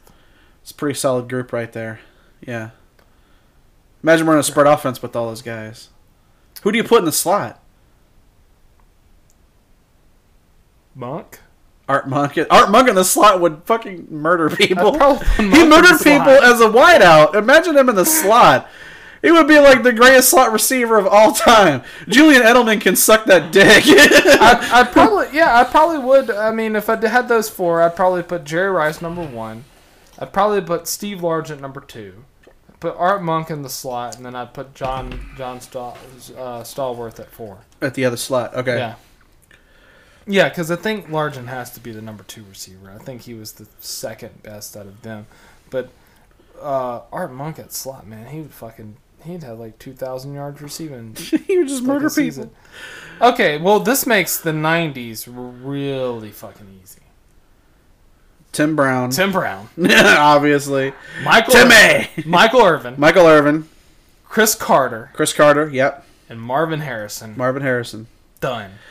That's it. I didn't think it was going to be that easy. Who's better than those four in the 90s? Some people... No, who's better? I know. I would say some people in there that are listening to this are kind of like, yeah, but, what about Terrell Owens at the Niners? What about T.O. when T.O. got to the Niners? He's late 90s, though. He's more of a 2000s guy. Yeah, that's true. And you could also say the same thing with Randy Moss. And they're both late 90s guys. They're more of like 2000s. And even then, is Randy Moss and T.O. better than Tim Brown, Michael Irvin, Chris Carter, and Marvin Harrison? No. Fuck no. That's almost like a drop the mic moment right there. Yeah, there's no way in hell you can tell me that those two guys are better than any of those. Tim Brown, Hall of Famer. Michael Irvin, Hall of Famer. Marvin Harrison, Hall of Famer. Chris Carter, Hall of Famer. And also unemployed because he got fired from his job at Fox Sports 1. But aside from that... he should have plenty of money at this point, right? Yeah, he should. There should be a Mount Rushmore people that got fired from a network for personal conduct, like Warren Sapp. Chris Carter. And Marshall Faulk, he got fired from NFL Network. Chris Carter got fired from Fox Sports 1. I didn't even know. He got fired from NFL Network because he... Sounds like NFL Network's just firing a bunch of black people. I don't know. Right? Nate Burleson still has a job. I'm not going to talk shit about Nate Burleson because I do watch Good Morning Football. But yeah, it's like you look at like who they have now. It's basically just Nate Burleson and like Deion Sanders, and then Deion Sanders might be the new head coach of Florida State. He might not be able to do that. And then they have Maurice Jones-Drew there, and they have James Jones as an analyst because he's not at the Packers anymore, and that kind of thing. But yeah, it's. Oh, man. Okay. But anyway. So the 2000s. So the This 90s. is the one I couldn't quite think of off the top of my head. I would have to say... Okay. Number 1. Larry Fitzgerald? Yes. Okay. And then... could you put Anquan Bolden on there? I don't know if I put Anquan on there. No, I can't put Anquan on Okay, so Fitzgerald... Reggie Wayne. Reggie Wayne. I was trying to think. I was like the Colts dude that Peyton threw to all the time. Okay, Reggie Wayne. Chad Johnson. Andre Johnson at the Texans? Maybe. I actually didn't think of that. Andre Johnson was a fucking beast for the Texans earlier on. He was their main weapon. My other 2000s people, yeah, you're right, was Randy Moss and T.O. Randy Moss and T.O. The only thing I'll say about T.O. is that T.O. got progressively worse and worse and worse and started dropping a ton of passes as he got older. Like, as soon as he got put on the cover of NFL 2K5, it was like his career just took a shit. Yeah, you're right. I would probably put Randy Moss on that list then. For 2000s. I mean, yeah, because Randy was really good. Randy, I don't know, and that's the thing about Randy is that he kind of was up and down because he played for several different teams. But he was a damn good receiver when he actually, was wanting to play. He had a tendency to take plays off. Then I had Brandon Marshall on the list too in the 2000s. Brandon Marshall was one of the Brandon best. Marshall was pretty beast. But I think Larry Fitzgerald. Tell me you left Ashley Lilly off? Yes. That's on joke. purpose. Yeah. But I think Larry Fitzgerald, Reggie Wayne, and Chad Johnson, I think, has to be on there. I mean, Chad Johnson was. Chad Johnson for a while was a beast. Yes. Yeah, I mean, by the time the 2000s and 10s came, his career was over. But in the 2000s, he was one of the best. Oh yeah, early 2000s. We're talking about the 2000s. To 2010. I think he was drafted in 2003. So that gives him about 7 good years. Yeah. It was either 3 or 4. Or maybe 2. I think it was 2002 actually. I can look it up. 2001. He played 2001 to 2011. Yeah. So So the years that he actually did play. Ocho Cinco. I'm calling him Chad Johnson. Because when he went Ocho Cinco, he went fucking crazy. We're talking about Chad Johnson, right. not Chad Ochocinco. Yeah. So, before he went crazy. Yeah, Larry Fitzgerald. I would say Larry Fitzgerald, Reggie Wayne, Chad Johnson, and Randy Moss. Randy Moss. You put Randy Moss in over Andre Johnson? Yeah, mainly because of the injuries Andre Johnson had. Unfortunately, if Andre could have stayed healthy, man, who knows what he could have been. He would have been way better than Randy Moss, I think. Yeah. And Andre is also somebody that I would draft a lot. And is the 2010s going to be super easy? Barely an inconvenience? Barely an inconvenience. Well, because okay, so here's my initial thoughts. Right, Calvin Johnson. Right. I would say Calvin Johnson, Julio Jones. Mm-hmm.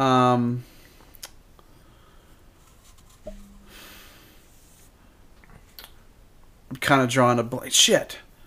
Who is it that I'm trying to think of? Look, I kind of hate to go new on this, but I've got to say Michael Thomas has to be one. See, I was going to put Michael Thomas on there, but I'm like, has he played long enough that he could be considered in this? Michael Thomas is a beast. Michael Thomas hasn't had a bad season yet. He only plays better and better every year. So it doesn't seem like he's going to be one of those players that is like, I suck now. Well, he only started in 2016, so yeah, 16, 17. So he's played for 4. This is his 4th season, and if you're saying that, because my other thought would be like, well, what about somebody like Mike Evans? And I'm like, the Andre Johnson thing. Yeah, that's with Mike Evans. Yeah, same thing. Like totally, he would be up there on the list. And it's like, people be like, but yeah, Julio's been injured a few times. It's like, yeah, but by the time Julio's injured, he already has like 1,100 yards. Yeah, he already pretty much... He's already crushed people. Yeah. Like, Evans doesn't do that. He has to kind of have like a slow build. He has to have a whole season. Like, Julio could have like 8 games and have 1,100 yards. Uh-huh. Like, Julio's one of those guys just like Calvin. Yeah. Like those two guys, if they were to play on the same team ever in like the multiverses or anything like that, it'd just be like, who's your quarterback? It's like, it doesn't fucking matter. All we do is just be like, just toss it up and it's touchdown. Let Julio or Megatron go get it. Fucking up in the air, not in any direction, and it's fucking touchdown. Yeah. Because no one's fucking stopping either one of these guys. No. So Calvin Johnson, Julio Jones, Michael Thomas, and I'd probably put either Wes Welker or Amari Cooper on this. Yeah, Amari's pretty good. But Welker though, one thing I will say about Welker is that like the dude was reliable as shit. That's the only reason I even mentioned him. But Welker only played till 2015 though. He played 04 to 2015. Well, so yeah. he's kind of in that weird zone where he's sort of like halfway through the 2000s, and then he retires halfway through the 2010s. So he overlaps both. Because like a Dez Bryant would be on this list if he didn't have his falling apart phase. Antonio Brown falling apart. Antonio Brown can't be on this list anymore because he just can't. Yeah. Odell can't be on this list anymore because of we've got to see that he's able to still do it. Yeah. Like, and we haven't seen that. We don't know. We haven't seen the New York Giants Odell on this Browns team. We don't know if that's him and Baker just aren't working together. Yeah, we don't know if that's the lack of play calling for him or if the lack of work on his part. We don't know. Yeah. Or maybe Baker's just not really throwing to him. Maybe it could be Baker. It could be Odell. We don't know. There's a lot of shit with that Browns team. We don't know. But that's the reason they can't be on the list. We know Amari only got better. And there are no other real number one receivers.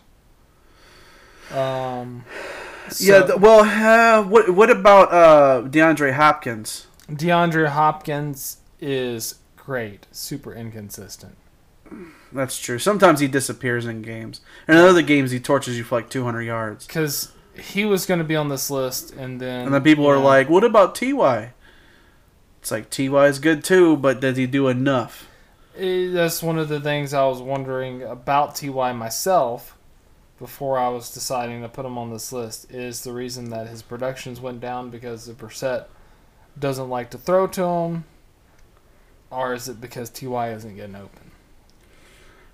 Sometimes I think it's because T.Y. is not getting open, but, And if it's not getting open, he doesn't belong on this list. Yeah. Because it's supposed to be like the greatest of that era, that decade. Yeah. So we know Amari gets open. Yeah. Because Dak thinks he's the only person that exists. Right. So, Amari should be considered as one of the greatest right now. But Calvin Johnson and Julio, you can't really debate those two. Those two are in. Those two are the main two. And then I'd say Michael Thomas, if his career keeps going this way, he's definitely...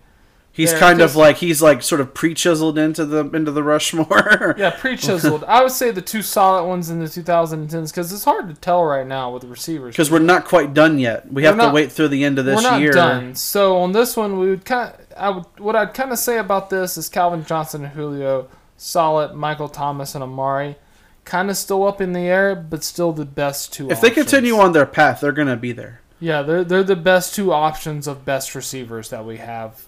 That could be the Mount Rushmore. Yeah. So I would say, now that we're done with that I would say the only two that we can draft from the 2010s is Julio or Calvin.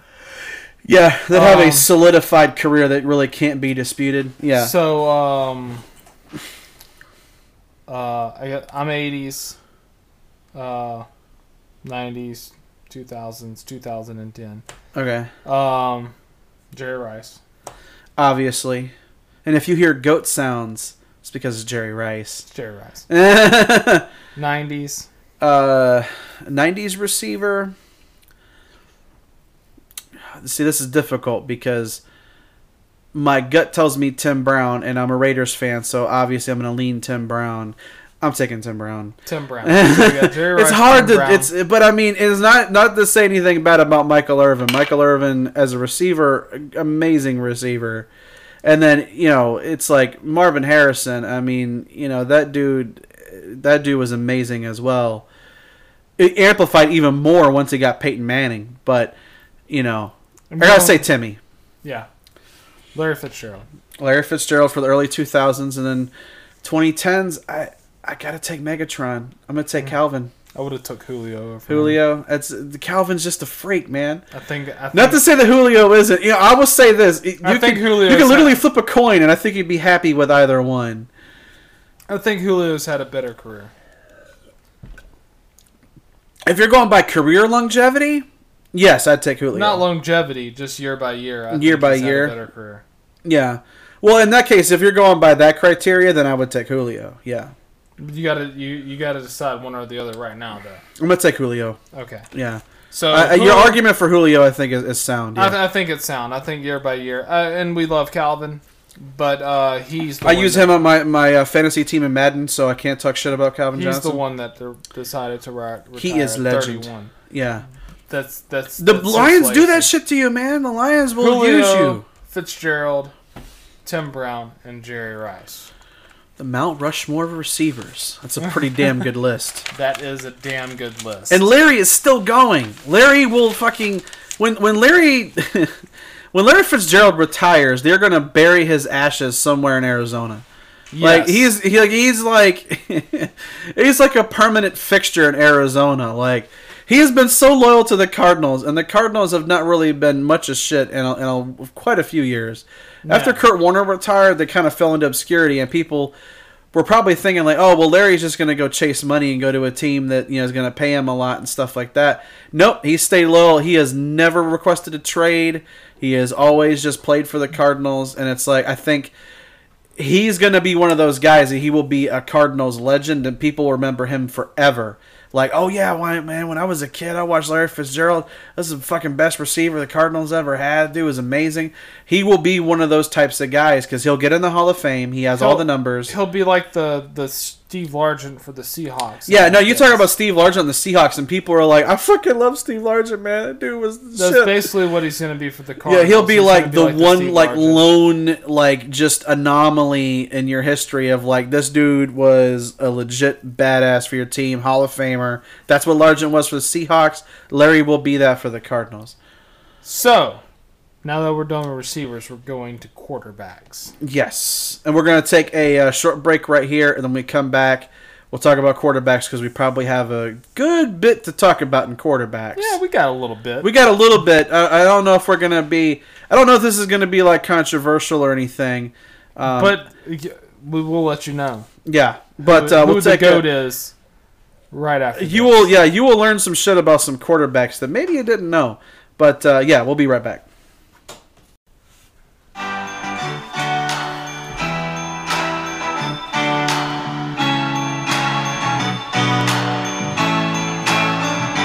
Well, you can tell everybody. Yeah, you can tell everybody. Go ahead and tell everybody. I'm the man, I'm the man, I'm the man. Yes, I am, yes, I am, yes, I am. I'm the man, I'm the man, I'm the man. And if you guys are ready and anticipating to understand who the greatest of all time is, you're in luck because you're about to find out. Oh yeah, quarterbacks is Steve's bread and butter. Like when we get to the defensive side, and that's going to be the episode we do next week. This is gonna be John's. That's bread and going to be butter. my This is forte. this is actually kind of my episode, the offense. Yeah. And then to close it out, we're about to find out who is the greatest quarterback of all time. So let's start with the 80s. You've got Joe Montana. Obviously. So number one is obvious. Now the next thing is. So here's just off the top of my head what I'm thinking Okay, is Dan Marino, That's great. Jim Kelly, Okay, maybe. and I don't want to say Elway because I don't know if Elway really wasn't that great in the 80s. Okay, so- so this is what I would say for the 80s quarterbacks. Jim Kelly's not on that because he played more in the 90s, I think. Well, that's true. Well, Okay, so I Yeah, would say Joe okay. Montana, Dan Marino, Jim Plunkett, and yeah. you have an argument for Phil Simms or Warren Moon. If I'm making the list, Oh, Warren Moon. it's Joe Montana, Dan Marino, Jim Plunkett, and Warren Moon. I'm leaving Phil Simms off from it. Because I was like, I know people are going to be like, I know the Giants fans like, yeah, but what about Phil Simms? You fucking left out Phil Simms. That's bullshit. I think Jim Plunkett did more with less. Better coach. Tom Flores, baby. But Dan Marino's got to be on the list. And Plunkett did play till 86, so he played most of the 80s. He played most of the 80s. Warren Moon, he played so long. He played so fucking long. But He didn't always play in the NFL either. He played in like the USFL for a while. Warren Moon was one of the most exciting, one of the most amazing people to watch in all of football. Played from 84 to 2000. Yeah.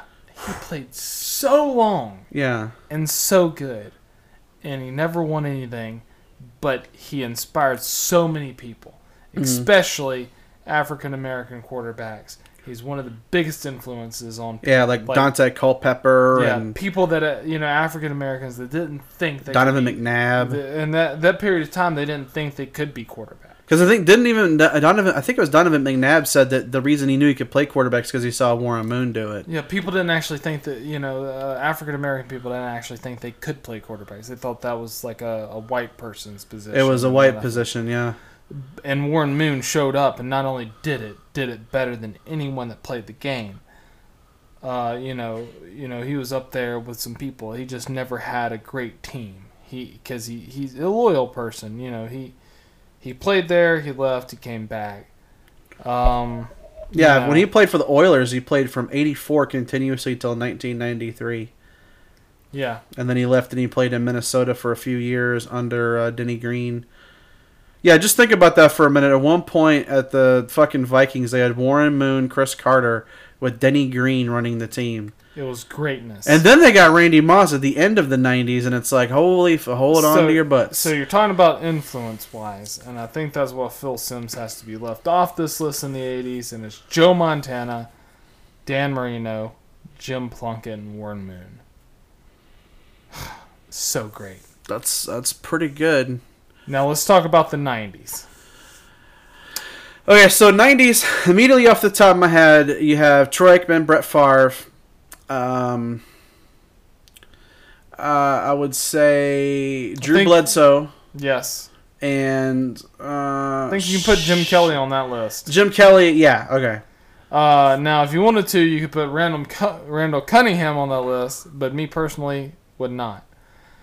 Although special mention to Randall Cunningham because he was a good quarterback too. But 90s, to me, definitely would be Troy Aikman, Brett Favre, Drew Bledsoe, and Jim Kelly.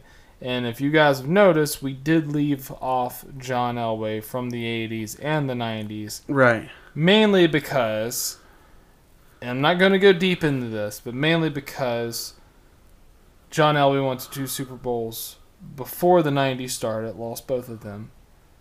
Then went to the Super Bowls after the 80s and won them after circumventing the cap, which means that they just got to get away with going over the cap limit to get a Super Bowl team so they could win. So they could get a Super Bowl team before Elway retired. And they because did that was one of the things that they won. Because I remember Al Davis was like furious about that because he's like, well, of course they can have fucking Shannon Sharp and Terrell Davis and like all these damn receivers and Elway, and they can afford all this shit because they're fucking around with a salary cap and they're going over. And the NFL was just kind of like, well, we're just going to have to deal with it. We're just going to let them go over because we want them to win because we want them to sell tickets. Yeah, we want Elway to have that, so that kind of writing off on the writing off on the Bronco into the sunset kind of thing. Yeah, so they basically let the Broncos cheat so he could win. He could have his moments. To me, you don't deserve to be on this list. And in the 80s, he got his ass whooped. In Super Bowls, like he got like when he played the 49ers, he got blown out. Like they were literally on the sidelines, Jerry Rice and Joe Montana specifically, joking and stuff, and making just little side bets and stuff like that because it was so embarrassing that they were playing the Broncos. That's probably they had to make the game fun somehow. Yeah. Like, literally... The Broncos were so outmatched for that game. They were not ready to play the San Francisco 49ers in 1989. No. 87. It was 87. Yeah. It was 87. We played the Boomer Esiason Bengals in 89. In 87, when we played them, they weren't ready. And little skittish Tombs. they were very skittish. Very skittish Tombs. I don't know about this new crew. Yeah. They had John Elway. Shout out to Riddick. If you guys watch the Riddick movies, you'll get that reference. Who isn't considered to me one of the greatest of all time because of the thing like that game because he also gave up.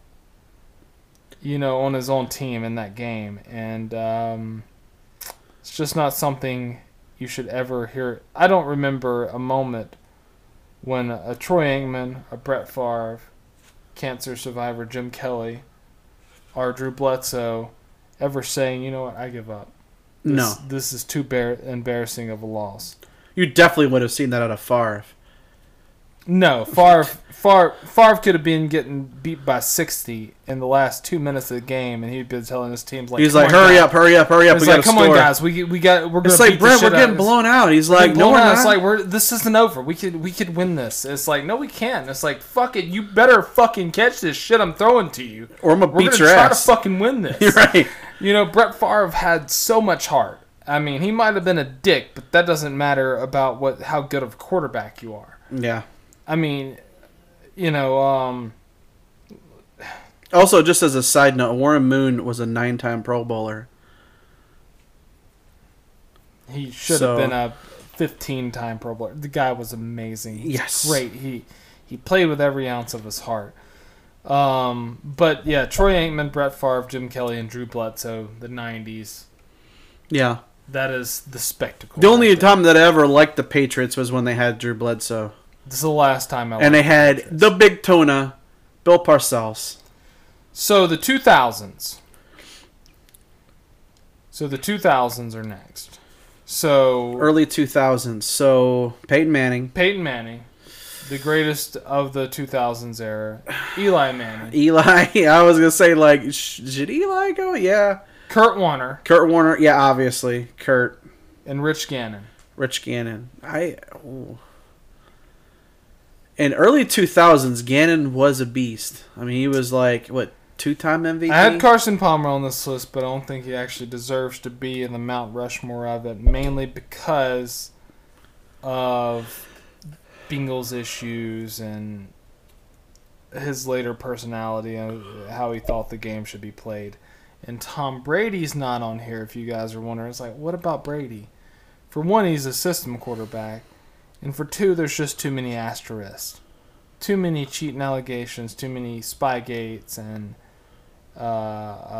stealing taping the Rams walkthrough at that Super Bowl. Too many field Deflategate, the Spygate with the Jets. Too many Adam Vinatieri field goal kicks to win Super Bowls. He also has the easiest path to a Super Bowl because his division has not had a franchise quarterback in it since he started.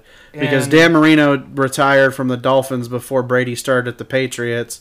And the Jets have not had a franchise quarterback since, and neither have the Bills. And the Bills might be getting to something like that now. With Josh Allen, possibly.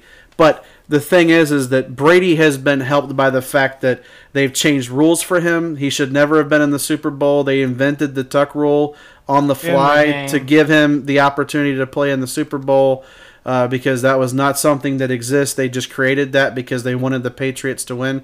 And I'm not just saying that because I'm a Raiders fan. Obviously, I'm going to be salty about that. But that shit did not exist. It didn't exist in the rule book. They made that up because they didn't want... I'm a person that actually does research about stuff, and it did not exist in the rule books. They made it up for Tom Brady. Because they wanted to deny Patriots. Charles Woodson of his fumble recovery. And so they were like, well, no, he was making a motion forward, so it's technically that was the rule that they implemented for this year, and what they meant was that was a rule that they just now implemented for this game. On that field. And now the rule actually doesn't even exist anymore now. Yeah, so... It just existed long enough to help the Patriots. Mm-hmm. And guess who became like America's new team after 9/11? Oh, the Patriots. That's convenient. It's not a coincidence. And it's like, look, I get trying to lift spirits. But when you start looking at like all the stuff that the Patriots have done, it's like Brady will not be on any of these lists because we don't think that he's done enough. But look, if he was supposed to be the GOAT and everybody says, "Oh, Brady's the best quarterback of all time," right? The fuck is he doing with that offense right now? You ever see Joe Montana run an offense that looked like that? You ever see Warren Moon run an offense that looked like that? You ever see Joe Montana be like, "Please, for the love of God, Rob Gronkowski, please come back out of retirement, right? So I can have somebody to throw to." And it's like, what are you talking about? You have people to throw to. Oh, If you're the can't GOAT, you make people superstars. Yeah, that's what Joe Montana did. He made everyone around him better. Yeah. That's what you're supposed to do as a leader. That's Tom how you get on Brady's Mount never done Rushmore. that, and the reason that he's not on the Mount Rushmore for real is it's a system. It's a system that anyone can run.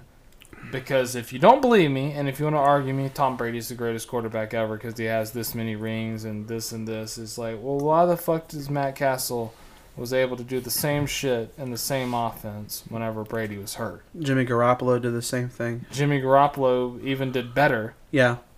Garoppolo's a better quarterback than Brady. So you Facts. tell That's me, just facts. That's So, just facts. if next year Brady isn't a Patriot anymore and he goes to, let's say The Chargers. People are saying he might go to the Chargers. let's say he goes to the Chargers. Do you think he's a top 10 quarterback next year? No. Do you think he plays better than Phillip Rivers? No. He doesn't do that now. He doesn't play better than Phillip Rivers now. And the Chargers He are damn sure wouldn't losing. with a new team and without having all of the cheating advantages that he has at the Patriots and rubber crap. Basically, anytime anyone touches him, it's a flag. It's the LeBron Yeah. rule. Mhm. So LeBron's the same thing. If anyone touches him, Overhyped and overhyped, over this and that. overprotected. We're not here to overjudge. But the 2000s, Kurt Warner, Rich Gannon, Eli Manning, and Peyton Manning. Yeah. The Mount Rushmore of the 2000s. And Kurt Warner, it's you. My thing is that like you can't even start that list without Kurt Warner and Peyton Manning. Like you just couldn't even. If you started the list and you started with something else, it'd be like no. You put Kurt Warner and you put Peyton on first. Then you talk about Then the you other talk two. about other then people. everything else might be negotiable. Kurt, Peyton, Eli, Rich Gannon. An argument probably could be made for Phillip Rivers, but I don't know it yet. Because you would have to take Eli or Rich off that list, and I just don't see that. Eli has 2 rings. Eli actually beat Brady twice. Yeah. So, Showed him who was a better quarterback in the same game. Yeah. Yeah. Tom could Tom's team could beat Peyton, but let's just be honest. Tom's team could beat Peyton because Peyton's never really had a great team. They had that one run there where they got to that Super Bowl with Dungy, and then that was as much as Peyton could do. As And far as overall talent, yeah, I mean, Peyton's never had a bunch. 2010s is actually easy to me. okay, so number 1, Drew Brees, Drew Brees. obviously. You got Aaron Rodgers. Rodgers, yeah. You got Matthew Stafford. Oh yeah, Stafford's my boy. And you got Russell Wilson. Russell Wilson. Russell has kind of won me over because at first I wasn't sure if Russell was just going to be just like some garbage like system guy. He was just going to scramble himself to death. Russell has consistently built himself up to be a legit quarterback. And I'm a 49ers guy. This is me. So that pains him Seahawks. to admit that a Seahawks guy is good. But I would say that's the four best since the 2010s. I think it's Drew Brees, Aaron Rodgers, Matthew Stafford, who already is the greatest quarterback in the Lions' history. Oh, definitely. Wait, no, you're telling me. You fucking telling me right now he's better than Rodney Peete. You fucking telling me that right now. Well, just look at this 2010s list. Drew Brees, Yeah. greatest quarterback in Saints history. Over Archie Manning, without a Oh, doubt. definitely. He brought the Saints a Super Bowl. He'll be a legend in New Orleans forever. Crush it. Actually, crush it. People will be like, who the fuck is Archie Manning? We love Drew Brees Drew down Brees is God. here. Basically. Oh, well, just as a little side note, when I went to Houston last year for work-related purposes, I'm on the bus heading towards the hotel, and this guy has this mural painted on the back on like the bed of his truck, and it's Drew Brees throwing a pass, and it has like fucking fleur de lis and like Mardi Gras beads, and it's like he painted this shit on his truck, and I was like, that is a fucking fan. That is a fan for life. You don't paint your truck with another man's face unless you love that man. That's a great painting. Yeah. That was in Houston, by the way. So Drew Brees, not even in New Orleans. Drew Brees, greatest Saints quarterback in the history, one of the greatest quarterbacks in the history of football, just without a doubt. Aaron Rodgers, at least second best quarterback in Packers history. I'd probably say over Bart Starr, or because No, I mean, how do you I would say it's Brett Rogers and then Bart Starr. really you put Bart Starr as third? I would put Bart Starr at Woo! third now. That is, man. Packers Packers fans, I wonder how Packers fans feel about that. Packers fans are like, yeah, go Pack, go. Yeah, Rodgers, that's what's up. It's like Roger Staubach laid a lot of groundwork. I don't know if you're talking about like three of the quarterbacks in your history are fucking Bart Starr, Hall of Famer, Brett Favre, and then you throw Rodgers in there. You've had three fucking amazing quarterbacks in your history. I think you should just be. I don't even think you should care about what order they're in. I just think be like, you hey, should we be have really those three fucking guys on happy. our team. We have three legends. But Aaron Rodgers, at least, one of those three. Yeah. Stafford, the best quarterback in the Lions' history. He actually makes the Lions relevant. One of the most exciting quarterbacks to watch in all of football. Still making them relevant even without Calvin Johnson. Absolutely. And then, of course, Russell Wilson, the best quarterback in the Seahawks history. Way better than Matt Hasselbeck. That's the only other Wait, one. you fucking telling me? You telling me right now that he's better than Jim Zorn? Yes. That's a fucking joke, light people. years light Yeah. years ahead of anyone that's ever played quarterback. Yeah. Even Hasselbeck, I would say he's light. Matt years, Hasselbeck was a good quarterback for the Seahawks, but he Russell doesn't Wilson, do what Russell light does. Years, yeah, light years ahead. Mm-hmm. So, I think, I think those are the four best because look what they just done for the NFL and look what they done for their franchises. Yeah, and Russell, he's also like like him and Breeze are both tremendously good guys. Like they all do like charity stuff. Yeah, as a Niner fan, I want to hate Russell Wilson, but I just can't find myself to. You can't, and it's like yeah, but I bet you he's married to some bitch, right? It's like no, he's married to Sierra. You're like, oh fuck, she's a sweetheart too. I can't hate that. She's so brilliant and gorgeous, and it's like, and she's such a good person, and it's but really, I can't hate that. and it's like, but Russell Wilson beats her. It's like, no, he's an angel. No, he's like probably the best husband ever. Like she's never written songs about Russell Wilson. She's written songs about Future, like her ex. Yeah, he's a beautiful ray of light, and it's like, I mean, how the fuck can I hate him? Can't hate on Russell now. It's like if you can pull a woman like Sierra, that's almost like proof positive that you're a good human. It's like if I was like at a 49ers game and we were just like we were playing, and then like the fucking 49ers lost to the Seahawks, I would be like, fuck the Seahawks, and the guy next to me like, yeah, let's go beat the shit out of Russell Wilson. Like, nah, man, we ain't it's about that. We're about to fight if you touch Russell Wilson. But he's the Seahawks. Like, let's beat someone else up on the Seahawks. Don't touch Russell Wilson. Let's beat up Tyler Lockett. Fuck that guy. That guy's put me over in fantasy a couple of weeks. So yeah, fuck Tyler Lockett. Just don't put your hands on Russell Wilson, or I'm gonna kick the shit out of you. Yeah, because you're dealing with a decent human being, man. The dude's a good dude, and you don't get that a lot. In professional sports, hardly anymore. Because in the days when like you have people that are on like cheating scandals and people that do all this crazy shit and sexual harassment stuff, you never hear one thing about anybody saying some negative shit about Russell Wilson. It's like, hey, Russell Wilson just grabbed my ass out of nowhere. It's like, he didn't do that shit. Come on, like, I'm not gonna grab your ass. I have Sierra's. I have Sierra at the house. I go grab that ass. Yeah. That's one of the best asses in the world. Are you Which serious? I know that's not always a good excuse because, like Tiger Woods had like a Swedish supermodel, and then he's like banging these like waitresses at Waffle House. And Right. It's like, what are you? It was doing? almost like he got spoiled. He was like, "I've had such good top shelf pussy. I need to kind of, I need to humble myself. I need to humble myself and remind myself of what it was like before I had Swedish supermodel pussy." And that, I guess that's understood. I'm just kidding. He's terrible. Yeah.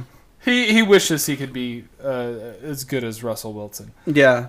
Because to me, the way Russell plays is he kind of reminds me of Favre sometimes because of just his creativity and keeping plays alive and never letting the play die until it has to. Yeah, he has a lot of aggravates you when you play against him. Because he has the ability with his running ability and stuff, and he'll keep drives alive, and he'll roll out of the pocket, and he'll keep moving, and he'll make guys miss on sacks and stuff. And I know Steve sometimes will be like, "Tackle that motherfucker, damn it!"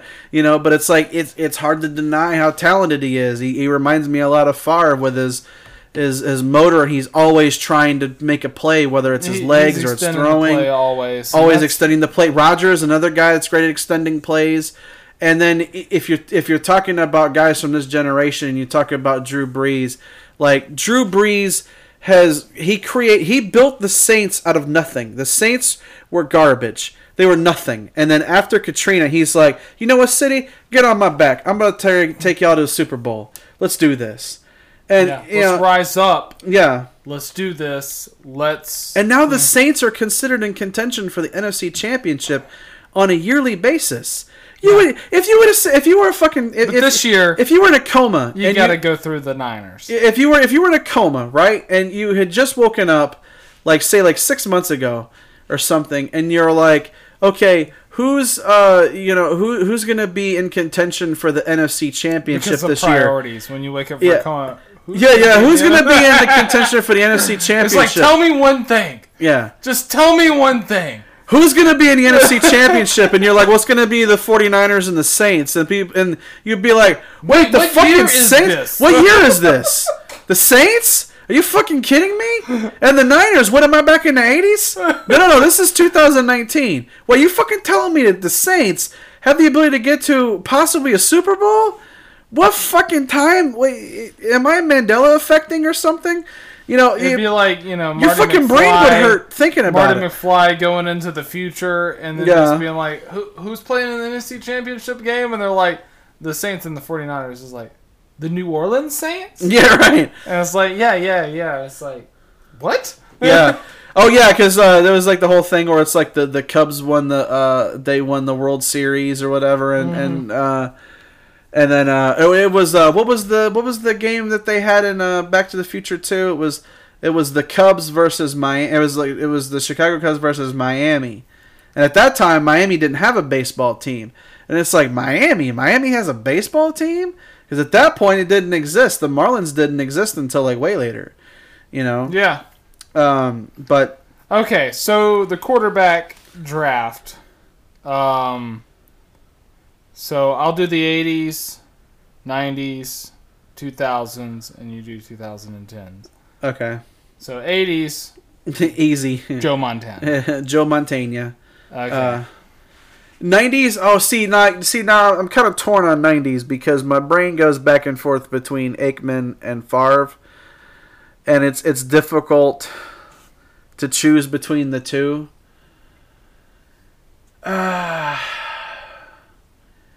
If you're going, I'm trying to think. If you're going in terms of like somebody who had, you're not going best team. You're going best player. I'm going by the guy who like made their team better. Then I would go by Favre, because Favre didn't have all the weapons that Aikman did. Aikman had Emmitt Smith. He had Michael Irvin. He had fucking. And they got that Hal. The train robbery. Yeah, the great train robbery with the Minnesota Vikings. But, he had, Moose Johnston at fucking tight end. He had a fucking all-pro offensive line. Who couldn't score, fucking 5 billion points with that? Brett Favre had to go from being cut from the Falcons, getting to the Packers, and trying to prove himself to Mike Holmgren that he was actually good enough to be a starter and not a fuck-up. And he basically he changed the way that we looked at quarterbacks. Because, you remember how I was talking about how Russell Wilson plays like Brett Favre? That means that Favre was doing creativity and shovel passes and weird shit that people just weren't doing. That came from, we didn't do that decade, but, Stabler from earlier on. Yeah, Kenny Stabler and Joe Namath. He's those type of guys. So, in my, in the 2000s pick, I would take Peyton Manning. Peyton, yeah, it's pretty safe. It's a pretty safe bet. Yeah, I'll take Peyton Manning. I almost took Kurt Warner there, but I think Peyton Manning overall is yet again, better. You could flip a coin and you could be like Peyton Manning, Kurt Warner, Peyton Manning, Kurt Warner. You're going to be fine either way. Okay, so now your 2010s. My 2010s, I'm torn between Rodgers and Brees. My gut tells me Brees. I would take Brees. Yeah, if you were, unless you want to pitch me a scenario. No, I think you picked the right person. Yeah, I was gonna say, and I do love Aaron Rodgers, but there are times where it's like Rodgers might have a tendency to complain about his weapons. Brees doesn't do that.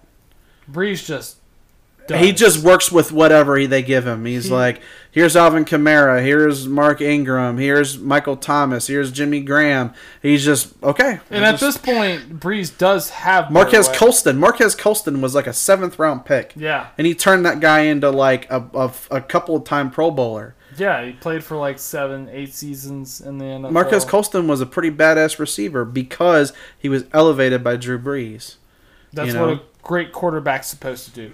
It's not supposed to be like, well, give me some weapons, give me some weapons. It's That's like, what Aikman had. Aikman had a fucking stock full of weapons. Yeah, stock full of weapons. You know, Joe Montana, he got the most out of, like James Taylor and, Dwight Clark and stuff like that until he gets somebody like Jerry Rice. And he elevated Jerry Rice. Mm-hmm. He elevated Jerry Rice to work harder, to become the best. Because when Bill Walsh drafted him at Mississippi Valley State, he wasn't the greatest receiver of all time then. Mm-mm. But Bill saw something in the tape from that game that made him think like he's got the tools. I wonder what he could do on the West Coast. Yeah, and and that's one of the things too. It's like whenever you're talking about quarterbacks, and this is one of the things like when people want to talk about like who's the GOAT, is it Brady or is it Montana? I was like, okay, let me put it to you this way. When you're going in to do a quarterback evaluation in the combine and you're doing like early draft stuff, what are the things that you look for in a quarterback? You look for footwork, you look for timing, you look for release, you look for intelligence. And when you're looking at footwork, who do you look at? You look at Joe Montana. When you look at release, you look at Joe Montana's release. And you look at intelligence and being able to go through route progressions and you look receiver at one progressions. Of the people that's scored the highest ever on the Wonderlic test. Yeah. Joe Montana. When you look at the prototype of what you're looking for in a quarterback, especially if you're in a West Coast system. Didn't they say the only person that's ever scored higher than Joe Montana was Andrew Luck? Wasn't that one of the things when Andrew Luck did his Wonderlic test? That they were like, Andrew Luck is basically a genius. Yeah, they were like, they literally was like, he actually scored like higher than Joe Montana. I want to say, yeah, and then there was somebody else that was like... And then the person that scored the lowest was Vince Young. Yeah, they were like... I remember that. They're like, he is dumb as fuck. Let's see, highest Wonderlic scores by a quarterback. Let's see, there's actually a website for this, Wonderlic test. Website. I didn't think we were going to go all into this. Well, no, just because I wanted to prove your point. Greg McElroy actually did really good on it too. Matt Burke, offensive lineman from the Minnesota Vikings, he did really high on it. Blaine Gabbert did pretty good. Ryan Nassib did pretty good on it. Calvin Johnson did really good. A lot of this is kind of proving this test doesn't mean anything. So, Colin Kaepernick scored a 38. Stafford scored a 38. Eli Manning scored a 39. Alex Smith scored a 40. Right? So, Andrew Luck scored a 37. Okay. Joey Bosa scored a 37. And so did Cooper Kupp. And Marquez Higgins. So... What does this mean? What does this prove? What does this prove? It's like... It proves no one should take that test, I guess. Right, because this is just a trap, man. It's just like, hey, Luke Kuechly scored a 34. One of the best linebackers of this generation. He's going to be a Mount Rushmore. Spoilers. He's going to be a Mount Rushmore guy for the 2010s. See, I don't know. See, you said he scored a 34. I don't know if that's good or bad. I don't know what the scores mean. Well, what's the lowest ever... On the Wonderlic, Vince Young, right? No, Darren Davis. He scored a 4. Vince Young scored a 6. So I thought and he still was drafted like 3rd overall. Okay, so here's how you know that this is probably kind of bullshit. Frank Gore scored a 6. He scored the same as Vince Young, but Frank Gore is a Hall of Famer, and Vince Young is not by any stretch of the imagination. So that test doesn't mean anything. No. Chris Leak, remember Chris Leak from Florida, the quarterback? He scored a 200. No, he scored an 8. Oh. Let's Well, see. he is from Florida. Sebastian Janikowski, the greatest, probably one of the greatest place kickers in history. If not the Somewhere greatest. behind Adam Vinatieri, I would imagine. And then Morton Anderson. And Morton Anderson, yeah, you got to put him on there. It's like greatest kickers of all time. Okay, Adam Vinatieri, Sebastian Janikowski, Morton Anderson, and Garo Yepremian. Probably. Is that it? Is that the Mount Rushmore kickers? I guess. And Maybe then Robbie Gould. and then maybe Robbie Gould. Yeah, he'd be special mention. I don't know. But it'd really just be like Vinatieri. But you know, the person who scored the absolute highest was Pat McAnally. He scored a 50. He's a punter. So it's like, wait, you know, Greg McElroy scored a 48, right? Eric Decker scored a 43. Let's see. Let's see. What else? Oh, those because of Jesse James? Let's see. Craig Krenzel. Remember Craig Krenzel, kids? I do not. Krenzel was he was the backup to John Kitna, wasn't he, at the Bengals? Wasn't Krenzel on the Bengals? No. I don't quite remember off the top of my head. People listening to this will be like, no, Craig Krenzel. If you know who Craig Krenzel is and you can defend that, you need to figure out your life. But Craig Krenzel. It's like you win the argument because if you know who he is, you already know more than us. Yeah, Craig Krenzel scored a 38. And so did Good for Kevin him. Hogan. Josh Allen, 37. Josh Allen scored the exact same as Achilles Smith, Tony Romo, Andrew Luck. Ooh, they must have had a bunch of racist questions on there, and Josh Allen nailed it. Right. And Yeah. It's like finish this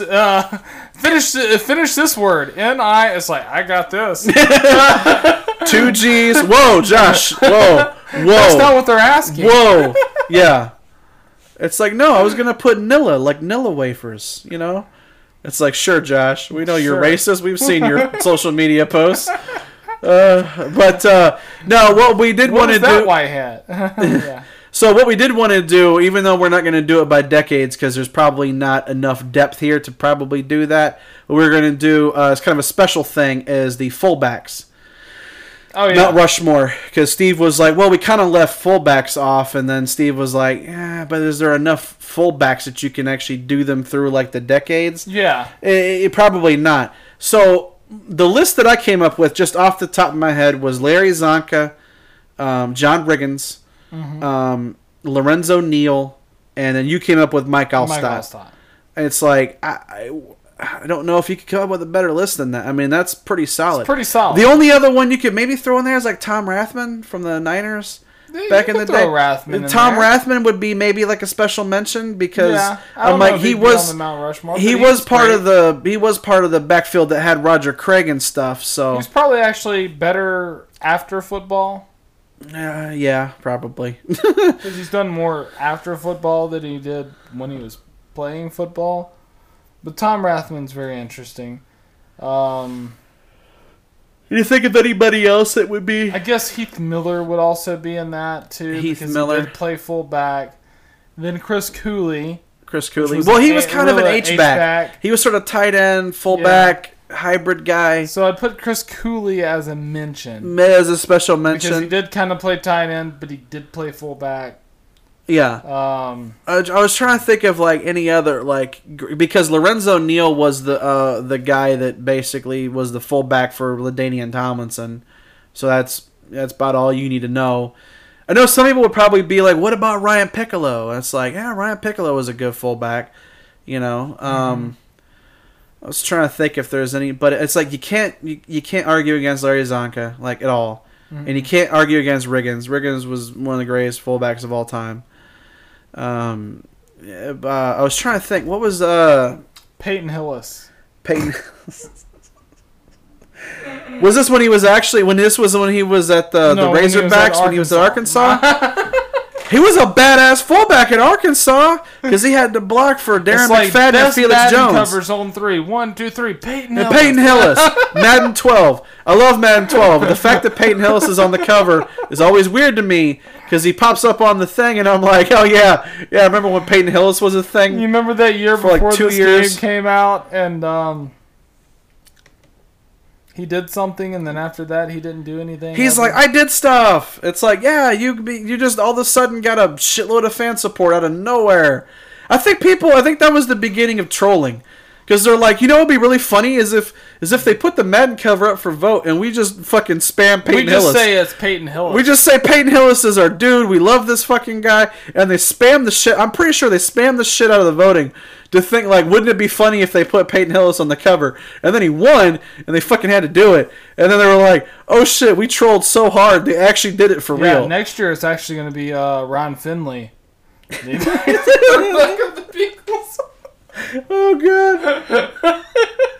No, it's gonna be like fucking Mason Rudolph getting hit in the head with a helmet edition. It's gonna be Myles Garrett, but he's like swinging the helmet. Swinging the helmet on the cover. And you see Mason Rudolph like trying to duck. He's like ducked. Wouldn't that be funny if they make that an X Factor in the new Madden? It's like take the opponent's helmet and swing it at him. And just beat him with it. It's like, you're suspended. It's like, oh, you know what? I made my point. They have the Myles Garrett helmet pull is going to be a new X Factor. Where you just pull off the quarterback's helmet and beat him with fucking hit him with it. And it's like, you get ejected out of the game, but the quarterback's dead. Remember back in the day on Madden when the ambulance used to come out and cart off the players? They'd have the ambulance come on and pick your player up and take him off. I know it's a serious situation, but yeah, it would make Madden more fun. If they had the ambulance. Just rip helmets off and just start beating people to death with it. Wait, are we talking about Blitz here? Are we talking about NFL Blitz? Nah, just like actual Madden, just with some bullshit in it. Oh, okay, just do some fun shit. Because it needs some fun shit in it. Remember back in the day, like when you would have like the hockey games and then they would do like the 3-on-3 like fucking crazy hockey. Yeah. There was like the arcade shit. What did they call that? Fun. Well, besides that, what was it called? I'm just saying, it was like a lot of. They had a name for that mode, but it was like 3-on-3 like fucking crazy hockey. I don't know. Or was it 4-on-4? It was like 3 players and a goalie.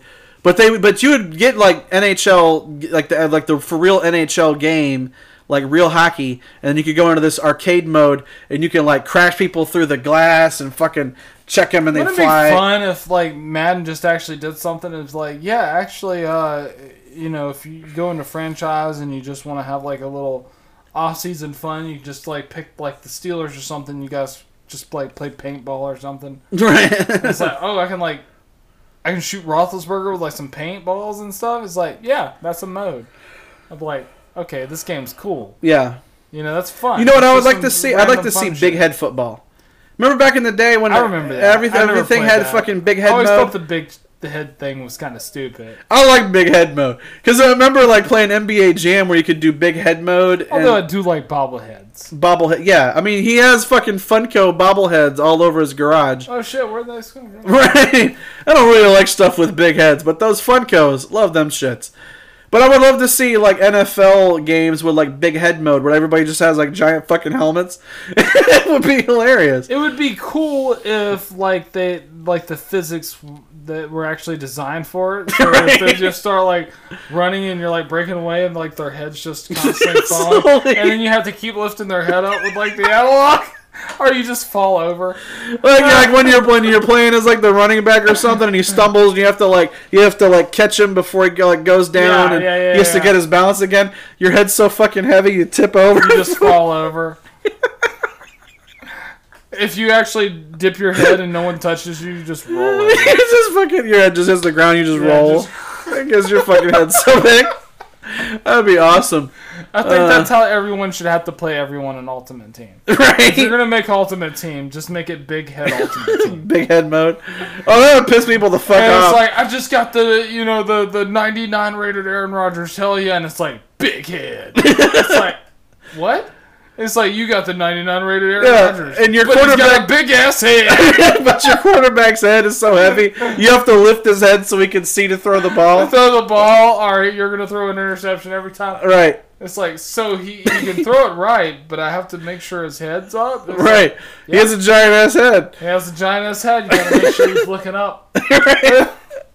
That brings a whole new meaning And it's like, division what about coming, rolling doesn't out it? in the pocket? It's like basically impossible. You gotta roll out the pocket. You're just gonna fall. You're just over. gonna tumble over. Yeah. Basically, all you can do is back up and don't stop too fast because you'll fall over. Right? Because your fucking head's too big. Oh, Why God. don't they do fun shit like that? Yeah, man, that would be like just, bring back Big Head mode or bring back like fucking Donkey Kong mode. Remember that shit on GoldenEye and Perfect Or Dark? Madden, wouldn't that be funny if they have like a Madden cart on Madden where you're just like racing people in like goat carts? Oh, yeah. Yeah, and you could have like power-ups where it's like, instead of like throwing like shells at people, you throw the football at people. Oh yeah, yeah. Or instead of like, instead of Steve almost just broke his phone, but instead of like, something like road spikes, it's like you throw cleats out on the track and then you run over it and it blows your tires out or some shit. Connected to Bluetooth. You could take the Jerry Curl juice from 1980s Deion Sanders and throw that on the track to make it slippery. That'd be pretty hilarious. Because let's not get it twisted. Deion had a fucking magnificent Jerry Curl way back in the day. There's pictures of that shit. You can pull it up. That's pretty funny. Yeah. But yeah, this is the offensive side of the NFL Mount Rushmores, and we'll do a defensive one soon. Should be next week, right? Yeah, should be. Yeah.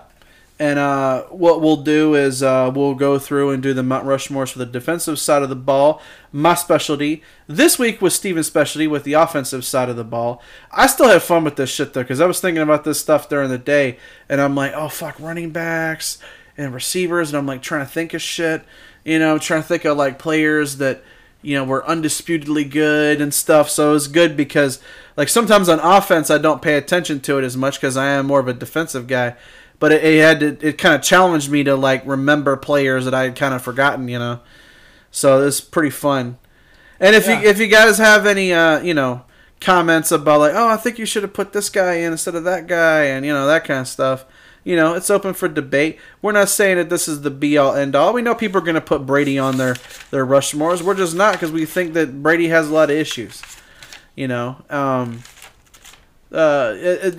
And just remember, whenever we're just deciding everything about the greatest players of all time, it's Joe Montana, Jerry Rice, Roger Craig, and Brent Jones. Wait, now, okay, so those are all 49ers. I think there's a theme you got going on here. I can't put my finger on it, but I think there's a theme there. Don't overthink it. Don't overthink it. If you told me that two of the four greatest players of all time are Montana and Rice, I'm like, okay, cool. But you can't have all of them. Okay. What if I told you the three of the greatest players of all time was Joe Montana, Jerry Rice, and Ronnie Lott? Okay, so this is just fixed. This is rigged. And Ronnie Lott will be on for safeties, without a doubt, because Ronnie Lott is the fucking man. He is. Yes. And when you're talking about safeties, you can't ignore Ronnie Lott. Spoilers: Ronnie Lott's going to be featured on the defensive episode. But you know who's not? Dick LeBeau, because he was 80 before we were born. Right. Oh, God. That's horrible. That's just horrible, Steve. Dick LeBeau was a fucking Lions legend. Yeah, I agree, but I was fucking like -40 whenever he was playing. Let's just look up real quick before you go to the outro. How fucking old is Dick LeBeau? Dick LeBeau. 164. Dick LeBeau played from 1959 to 1972. as a defensive back. Now, as last year, he actually played free safety for Detroit in '72, but for the most of his career, he was a cornerback. Yeah. So, like I said, so basically, he retired and had been retired for 12 years before Steve was even born. So there you go. Dick LeBeau, old as fuck. Old as fuck. That should be a T-shirt. It just says Dick LeBeau, old as fuck. So if we he's been a coach for 29 years. That's almost as long as Steve's been alive. So if we learned anything about this episode, we know that Dick LeBeau is in fact old as fuck. Yes. And this has been Beyond the Hate. Peace.